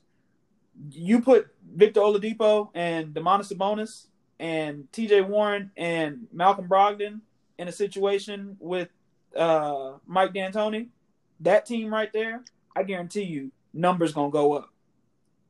So wins, numbers, somebody gonna have some boosted inflated stats. You don't think so? I agree with Marcus. So elaborate. I'm not gonna go there about Mike D'Antoni. I'm not finna get into a host. Well, you don't like Mike D'Antoni either, but I wanted to address this as well. So I just think he's overrated as a coach, but that's just me. Explain. What has he won? We talk about he's an offensive genius. What has he won? Not necessarily. You don't win anything, but his track record is proven. Proven for what though? Steve Nash, James Harden, numbers going up. He's a regular season champ. No. See, and we're not gonna do that either because I went back and looked at this. We're not gonna sit. And I'm so sick and tired of this Kevin McHale bullshit. Kevin McHale is a terrible coach. Terrible. I didn't say he was good. So we're not finna sit here and compare apples to oranges with McHale and D'Antoni because I'm so sick of Rockets haters and non-Rockets fans. And I'm not. This isn't just you. This is specifically to my uncle. Talking about how Kevin McHale did this, that, and the fifth for the Rockets, and it's James Harden's fault. And, James Harden got him fired and whatnot. Let me tell you something. What's been the Rockets' number one Achilles heel when it comes to the playoffs? Who has just been that brick wall that they step in front of every time that they see them? Defense? What team? Defense. Damn Warriors. The Golden State Warriors. Do you know how out of – so Kevin McHale was the Rockets head coach for, 4 or 5 years? Something like that. Out of all the times that he played the Golden State Warriors, he had a better – he didn't have a better team than what's comprised of right now? McHale? Yeah. The Rockets don't even have a center. By choice. By choice. E. By choice. It's not like the rosters that, we don't have a center, everybody's so, no, they traded the only center they had. So the Warriors had a better team in the D'Antoni era or in the McHale era? Better in the D'Antoni era. Okay, so I mean what's your point? I'm talking about the Rockets team. I understand that. Good. And here's my point. McHale won 2 out of 10 games, 10 playoff games that the Rockets played when they played the Warriors in the McHale era. They only won 2 of them. They played them, I believe. I'm not saying McHale's a better coach than Tony. And Harden was putting up numbers too. Harden was not putting up numbers like that. Harden wasn't coming close to putting up numbers like that. He went averaging 30. He's averaging 35 right now. That is fine. 30 still No. good. We're not finna sit here and act like somebody can just average 35 on a nightly basis. 23 to 35. He went from 30 to 35. He started at 23 with McHale, and they've gone up each and every year. But we're not finna sit here and act like that you just finna go out and drop 35 every single night on a regular basis. So you think that's because of D'Antoni? I do.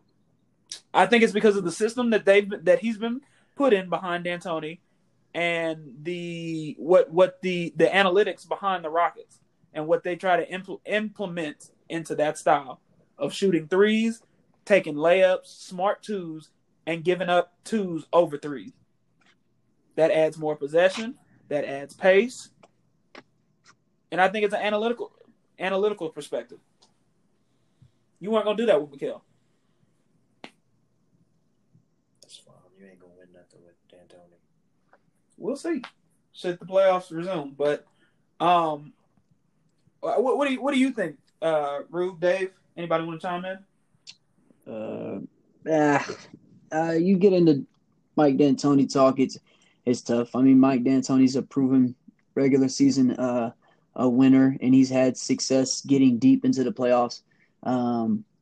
But the one thing that I used to get frustrated with as a Thunder fan with Scott Brooks is that, you have those guys who can create at will, get their shot at will, create for others at will. You've seen that with D'Antoni. He had Nash, he had Harden, these guys who can at any moment get their own shot or get somebody else's shot. And so that was Scott Brooks' problem is, it works until it doesn't. Because there's plenty of games where, the Thunder ran 3 plays. It was a swing with like 2 high elbow staggered screens to get KD the ball on the left or the right wing, or they'd run a down screen to catch him so he'd get the ball at the top of the key. Well, after a while, teams are a little bit more physical in the playoffs, and KD can't get to those same spots because refs are giving him a little bit more, not letting him bump around, and now he's not getting those spots. So now he's having to start his offense, getting KD the ball. He's starting at 36 feet away from the rim, and so that was always my problem with Scott Brooks, and it's hard when you have a guy like that. It's hard to try to tailor an entire offense around a guy like that, but that's why Steve Kerr is so great. That's why Kawhi Leonard, Greg Pop is so great. Rick Carlisle, these guys, they still have systems in place to get guys the ball, every guy the ball at different places. And so D'Antoni, I think the problem is with D'Antoni is that you're just not getting any in-game adjustments. And you can, analytics are slowly taking over sports and whatnot. But, it's – one outlier game, and you go for 27, or I mean, see what they're doing against the Rockets. I mean, against the my Thunder right now is, they put up a stinker in the fourth quarter, and Thunder made their comeback and did what they had to do. And that's the problem is, D'Antoni doesn't have that in-game adjustment, and that's the only problem I really have with D'Antoni. And I kind of agree, though. I don't think you can win with D'Antoni if you don't have a coach that can't make in-game adjustments, like a true in-game adjustment. Then I don't see how you can win with that coach. Interesting. Well, while we're on the subject of the Rockets, I guess we can talk OKC and Houston, that series, and then we'll finish it off with talking Luka and the Clippers. But I mean, E, what are you seeing from this series? And so the Rockets started off strong, went up 2-0, and they gave away game 3 in overtime, and they gave away game 4 as well. What are you saying? And you said you thought the game was going to be a sweep after it started, and now here we are 2-2. So what are you saying? What adjustments are being made by OKC? What is Houston not doing, and why are they not able to close out the series? They're missing shots. They're having these stretches where they're unbelievably hot, and then they get those stretches where they just start missing shots and not playing defense. And that's what they did in game 4. It's that simple. Harden is missing shots.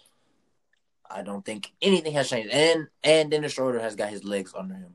I think the first couple games his legs weren't under him because he got to the bubble late. But he looks like he's in game. He's in season mode now. Shea has had 2 good games back to back. I just need the Rockets. But this is the same thing with the Rockets. Either they make shots, or they miss shots. Because, like Ruben said, Mike D'Antoni doesn't make any in-game adjustments, so nothing's gonna change. It's gonna either we're hitting shots, or either we're making our threes, or we're missing our threes.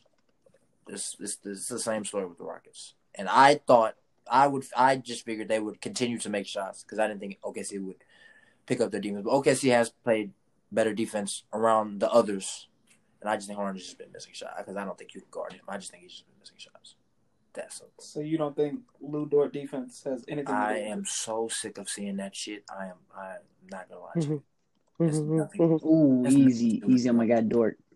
It has nothing to do with Dort. He's not doing any. Bro, every shot Harden shoots is contested, so we're not gonna do this. Like he's just missing shots. He's a more physical type. And there's one thing Lou Dort is doing that a lot of other people don't do. He's not guarding Harden with his hands. He's not letting Harden. I give him that. He's not fouling him. I give him that. But as for Harden missing these shots, it has nothing to do with him, fam. He's just missing these shots, bro.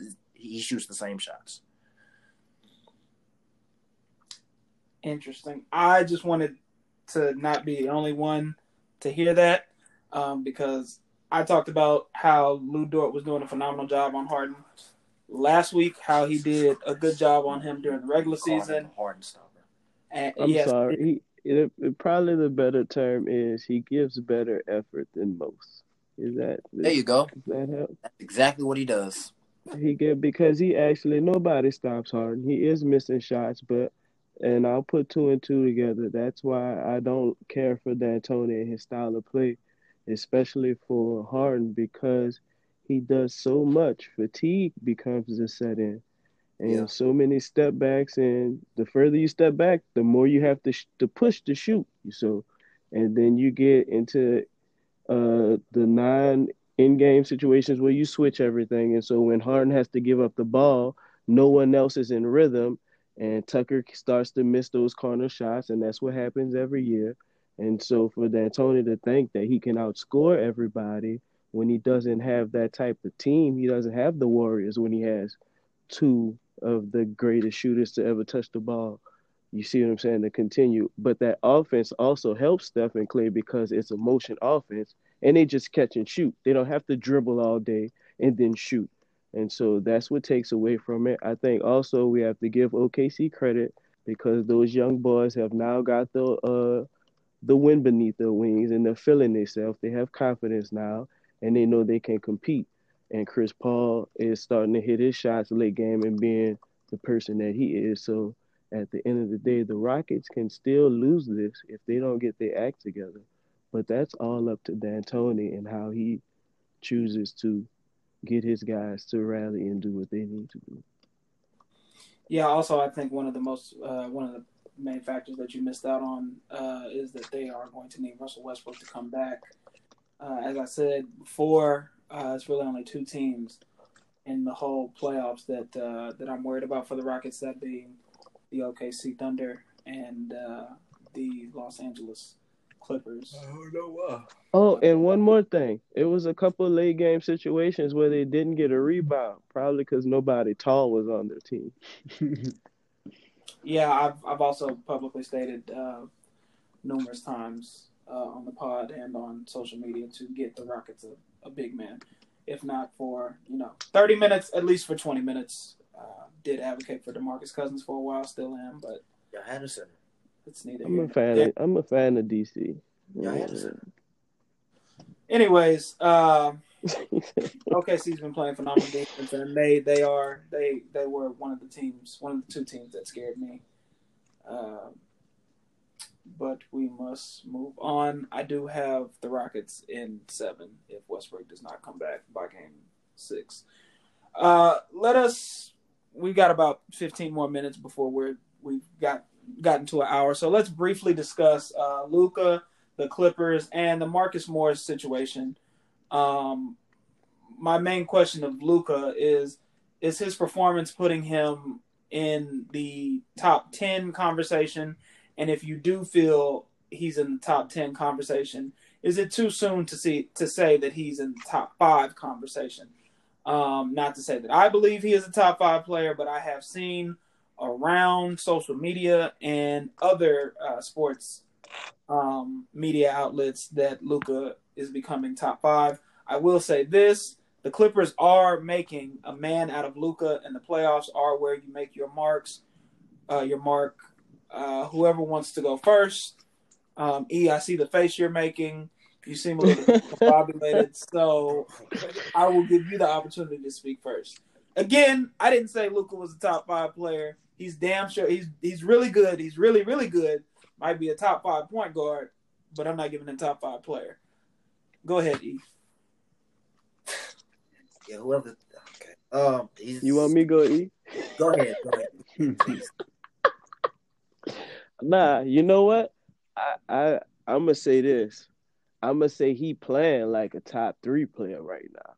And wow. That's what he don't even have everything. Sit down, E. Where are you going? That everybody have. Luka just, I mean, he's an extremely skillful player. He's making the Clippers look ridiculously goofy. They're known for great defense. We haven't seen it. A great effort, should we call it, on defense. We haven't seen it. They are toughening him up, but I don't think they're toughening him up. I think they're just releasing the demon in him. I think he's just a fun guy, so he just doesn't play tough, but they're bringing it out of him. But, it's still early in this game, but he got all-around game, inside, outside, post-game, passing, court vision. His defense, he needs more effort, but, hey, don't we all? So I like Luka. I'm a big fan of Luka. As far as the series goes, without KP, I think they're in trouble unless Tim Hardaway finds something Kobe-ish in him. But Clippers in 6. Can I just say this real quick? Yeah. And we talked about it on our last episode, but if Kristaps does not get ejected in that game 1, do the Clippers win that game? It's 3-1 Dallas. Interesting. Rue? In my book, if he don't get ejected. You want me to go off on the Luka thing, or just quick little answer? You can go ahead. Go ahead. Yeah, I think that would have been the first punch in the mouth, but I think it would have went the opposite. I think they would have won game 1, and then the Clippers would have had to bounce back quicker, and then won game 2, 3, and possibly 4. The one thing with Luka, yeah, I was kind of big on him. I love big guards. If you can handle the ball and you're a big guard, I think you have a place in here. the one thing I have a problem with Luka is that is the he does it all. The he does it all narrative. And I only have a problem with it because, I mean, against the Clippers right now, he's shooting 27.3% from three and about 42% from 42.5% from the field. He's averaging close to a triple double. And this is maybe this is a little biased, but the narrative of him doing it all but not winning is kind of what people bash Russ for. So if we're gonna judge each player based on the same narrative, then no, he's nowhere near, because I mean apparently Russ isn't a top 5 or top 10 player right now. And so I think it's the same thing with Luka. He's definitely had his moments. I mean, that hit a game winner 3 in the playoffs, and that's a big shot, whatever. But I mean, came back the next game. And granted, he is hurt. But a lot But of listen star to my players are hurt. words. To be fair, I said he's playing like one. But he's really not playing like one. He's 29, 7 and 7 isn't really, And talk about the turnovers too. Yeah, 5 turnovers a game, like but that's. he's the main ball control. Like LeBron has a whole bunch of turnovers. They don't bash him about it. That's They true. let him That do is very true. everything. That's very Come true. on, man. He's the main ball handler. You're gonna have turnovers. Okay. We bash Westbrook because he can't shoot. He's a way better shooter than Westbrook. But I mean, he's shooting 27% from 3. That's what I'm saying, though. Is Russ? If Russ were to put up these type of numbers and they were down, Russ would be getting. That's what I'm saying. Is Luka's overall those numbers look bad, but game controlling situations and rallying his troops and making game time shots and hitting game time winners and not look, man. That man's playing lights out. You got to put respect on the man name when he playing lights out. He playing lights out. You got to give it to him. He put the Clippers on their back. We talking about Paul George and Kawhi Leonard.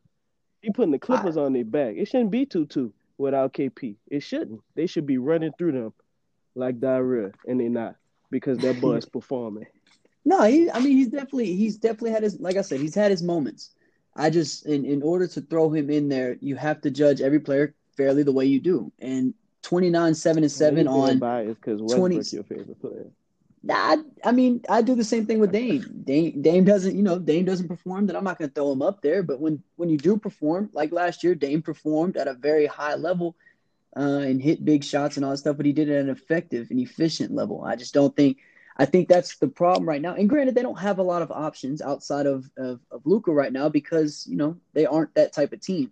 But if he was more efficient, I think they would be up in the series. Is what I'm trying to get to. And that's always been a Russell Westbrook, James Harden, Kevin Durant, whenever LeBron James, if those guys are more efficient with their scoring, they probably win more. And I just don't think he's been efficient enough for them to push over that hump against a gritty, scrappy little Clippers team, which I'm not afraid of at all moving forward for anybody. Interesting. E, take us home and then we gotta go. Oh my God. Got about 5 minutes. Wait, Ruben, do you think Westbrook's a top 5 player? You want bias or regular? Wait, he top 2, not 2, baby. Oh wow! Oh wow! I mean, there's only one other person that kind of plays similar enough, but he don't have that dog mentality. That's LeBron. No, I'll just play. I still think he's definitely. You wasn't playing with that one. E, go ahead. 5 minutes, bro. Had to throw that jab. Nah, that's another story, boy. That's another. We got to get you on for another day on that one. But we got 5 minutes, man. Speak your piece, brother.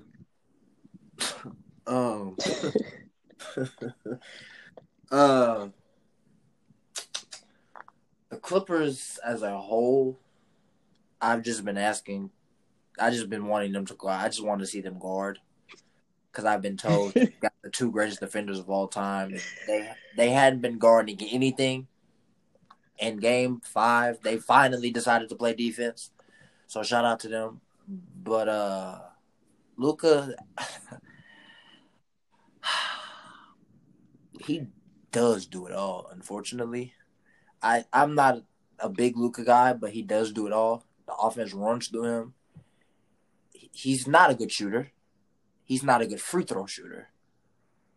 But he's not a good free throw. I mean, he's all they got right now. That's like it. no KP. I mean, Seth Curry and Trey Burke are playing at an extremely high level that I do not think they can maintain. And part of them playing that level is because the Clippers have not been guarding them. So they've been able to play free. But once you focus in on them and, okay, we're not going to let you do what you've been doing, they're going to go back to being Trey Burke and Seth Curry. Tim Hardaway Jr., he's who he is. I'm good on him. They just don't have enough. If KP don't come back, the series is a wrap. And if he comes back, they might be able to push it to 7. But I didn't feel like they had an answer for that pick and roll with him and KP in that game. Like they didn't find it at all. Yeah, and even when he came back, they still looked pretty suspect on that pick and roll between. That's because they're boneheaded and want to do this. We can switch everything bullshit, and I just want to see the greatest defender of all time. I want to see him just play man defense. That's all I want. I want to see Kawhi run through a screen. Please play defense. Please, can you do that? That's why y'all were telling me he was the greatest thing since Kevin Durant. Okay, so I'll say this, and then we got to go. I think part of the reason why they're doing some of the things they're doing is because with Patrick Beverley in that starting lineup, they do have 5 quality or at least 4 quality defenders where they can switch everything. So it doesn't really matter who runs through the screen. I'll take you back to that play where Reggie Jackson got switched on twice, once on the foul to give and once on the buzzer beater shot. I mean, that's a targeting situation at that point. You're targeting Reggie Jackson. That's my point. Run through the screen. Right, but they're not trying to run through screens. They switch. That's by design. We're going to switch everything. And it's proven they all can't do that because Luka been frying everybody.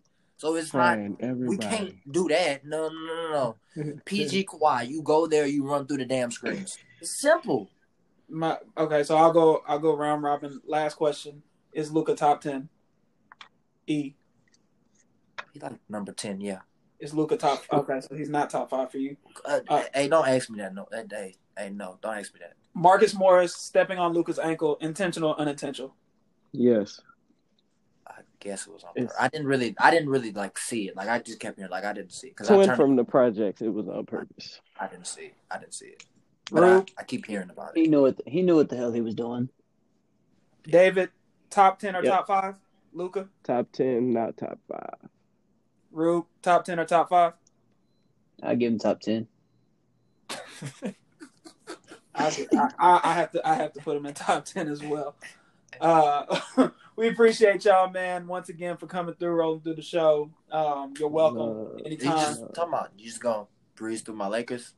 Because I told you last time when we came here, the series. Hey, fellas, we appreciate y'all coming through. It's gonna be over with. We appreciate y'all coming through, man. That's enough. Wait, one more thing. Serious note. I just want to say I really appreciate Cam and E for y'all speaking on the social justice and things other than basketball. Us, especially as young black men, but all people, need to have outlets where we can speak on these type things. And I think y'all are doing an awesome job again. And I felt a little bit lighter after the conversation. So thank y'all and keep doing what you do. Thanks. Nah, no worries, man.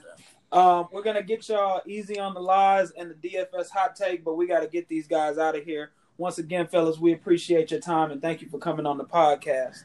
Y'all boys be good. Appreciate y'all having me. No worries, man. No worries. Peace, love, and prosperity. All that good stuff. Already. Yeah, it's that time. Easy on the lies. Nah. Wait, I'm gonna need you to run that back, bro, because you went from optimism the whole show to back to DJ Smooth with the late night jams. No, because this. Anyways, I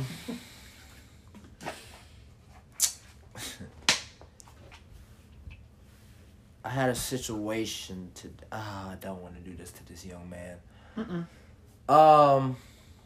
Okay, I'm not gonna do this. No, you started it. Go ahead and do it, because I want to know. I'm not gonna do this. I'm just gonna say. There's no reason, or I don't understand why people lie about things that can be fact checked. I just do not understand. I do not get it. For you to tell a whole full-blown story, and all we have to do is go on our phone to check to see if you're telling the truth or not. I just don't get it. And for you to sit there in our faces and actually like believe the shit that you telling us, and you want us to sit there and believe the nonsense that you're saying.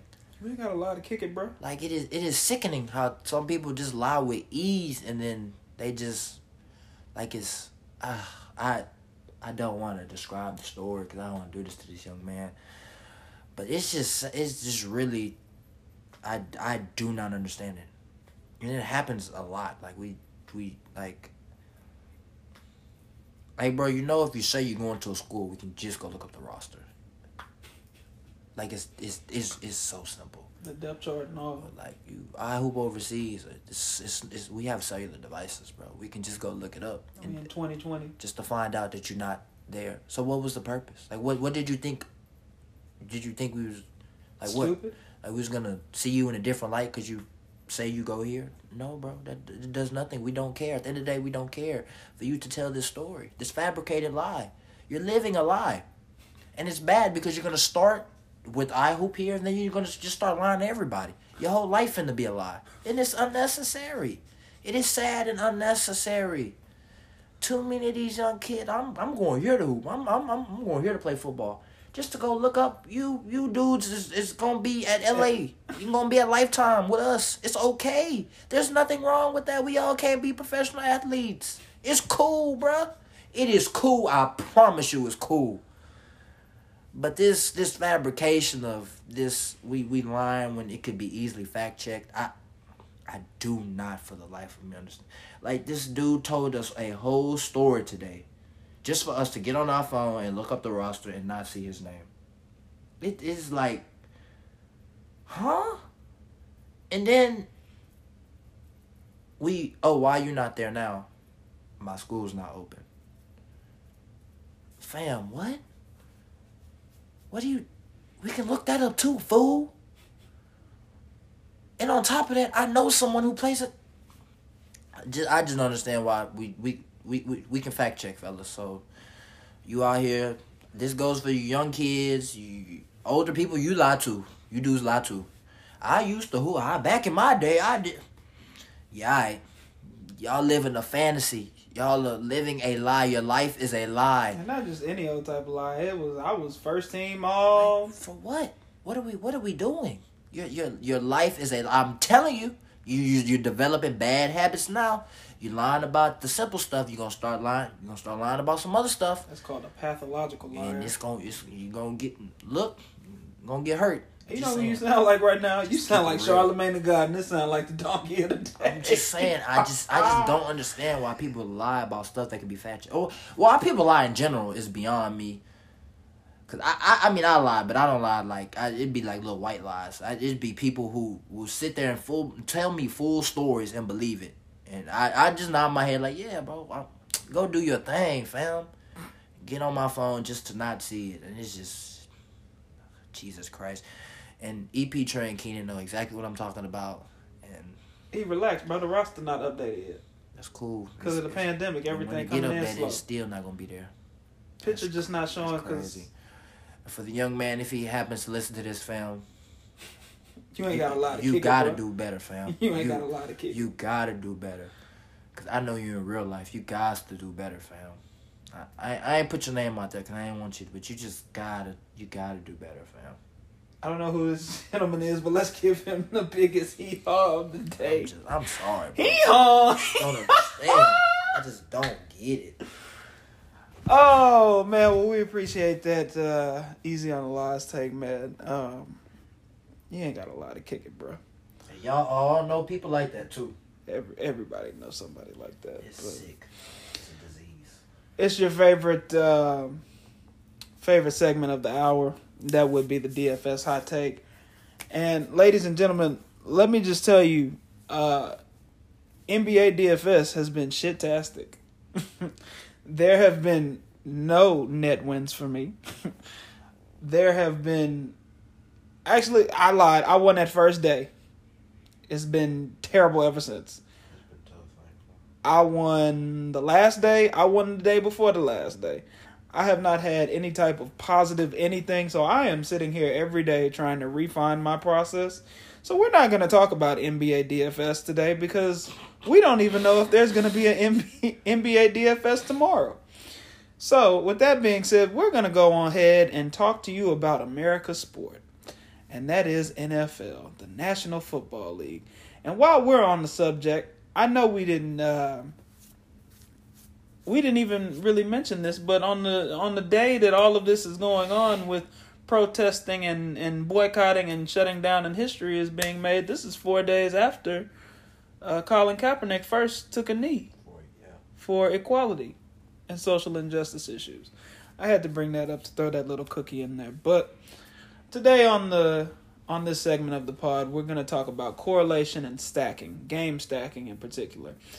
Correlation and game stacking are extremely important in NFL DFS because you want to accrue as many fantasy points as possible as you do in any sport. Well, fortunately, in football, you can correlate your lineup. If a wide receiver is catching a touchdown, it came probably from the quarterback. Your wide receiver will accrue fantasy points for catching the ball, getting yards, and scoring the touchdown. Your quarterback will accrue fantasy points from throwing the ball, getting those yards, and throwing a touchdown. You want to get as many points, so you have to correlate, quarterback to wide receiver, points plus points. Essentially, you double dip. If your running back is a passing back, like, I don't know, Christian McCaffrey, who runs the ball and catches passes out of the backfield, you probably want to get your quarterback in a stack with that running back. What I mean by stack is you want to put as many players from one game that correlate well together, i.e. the quarterback, the running back, the wide receiver, but not any running back, as I said before, passing backs, because if you're just a simple running back, if you're just a simple runner, all you're going to do is get points from rushing yards and touchdowns. If you're not catching passes out of the backfield, you're not getting points for the catch. You're not getting points for the passing or for the receiving yards. And you don't get points for handoffs in fantasy football. So you have to stack the game. You look for the over-under, the games with the highest over-unders, and you tend to stack those games. And then you run it back with somebody from the other team, because if the game is scoring a lot of points back and forth in a shootout, that means the opposition is getting touchdowns as well.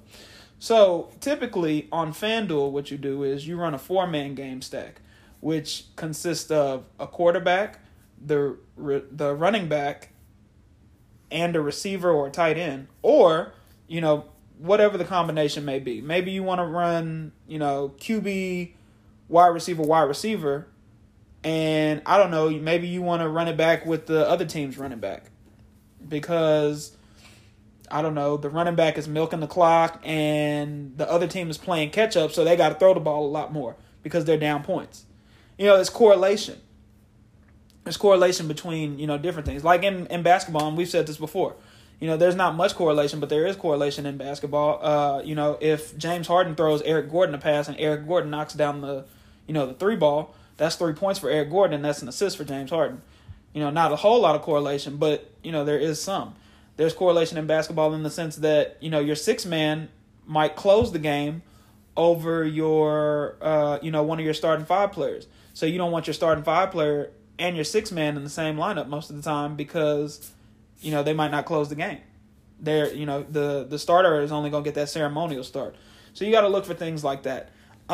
Looking into opening football season, if you bear with me, because I don't have it up in front of me because I'm not prepared as I should be. Let me go into the lobby and see what the matchups look like. That way maybe I can give a better example. I don't know what that is or why that opened up, but NFL. And I won't touch up on this too much longer. NFL.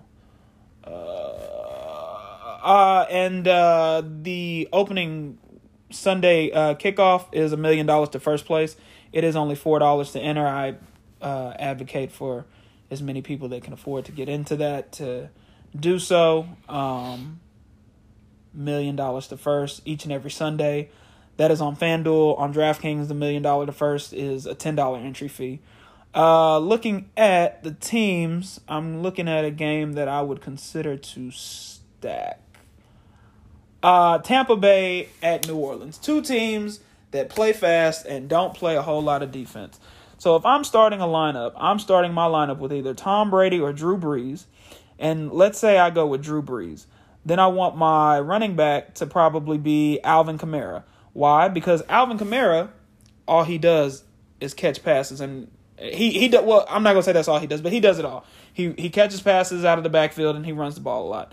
So then I want to go ahead and go to receiver, and I want to go ahead and add Michael Thomas to that lineup. On FanDuel, you have to fill out a quarterback, 2 running backs, 3 wide receivers, a tight end, and a flex position, and a defense position. A flex position can be either another wide receiver, another tight end, or another running back. On FanDuel, typically you want to run it. You want your flex position to be running back because they have the safest floor. And what I mean by that is, they're always going to run the ball. So, they're just the safest play. The ceiling can be high, but the floor is relatively safe. So that's my best way of explaining that. Sorry if you can't understand it. But yeah, so looking at this lineup, we have Michael Thomas, Alvin Kamara, and Drew Brees. We would want to run it back with somebody from the Tampa Bay side of the ball. That would be either a Chris Godwin, a Mike Evans, a Rob Gronkowski, who is now on the Tampa Bay Buccaneers, or somebody from that team, because we figured that a lot of points are going to be scored in that game. And seeing how everybody on this team is priced all the way the hell up, it's going to be difficult to do that, and you're probably going to have to find some value somewhere in the other games. But yeah, that's just my quick little tutorial and brief breakdown of the NFL Sunday slate for week 1. This has been a powerful show. As we said it would be at the beginning, we had a great time. Well, I did. I can't really speak for E. But yeah, I want to thank those guys again. David and Rube for coming on the show. As you heard Rube say, he has his own podcast, Rube's Rants. So, if you want to take a listen to that, I believe he said it was available on Spotify, Apple Music, or Apple Podcast, and Anchor, same as our platforms. And, E, anything you want to say to close us out? Nah, man. I think we got it all out today.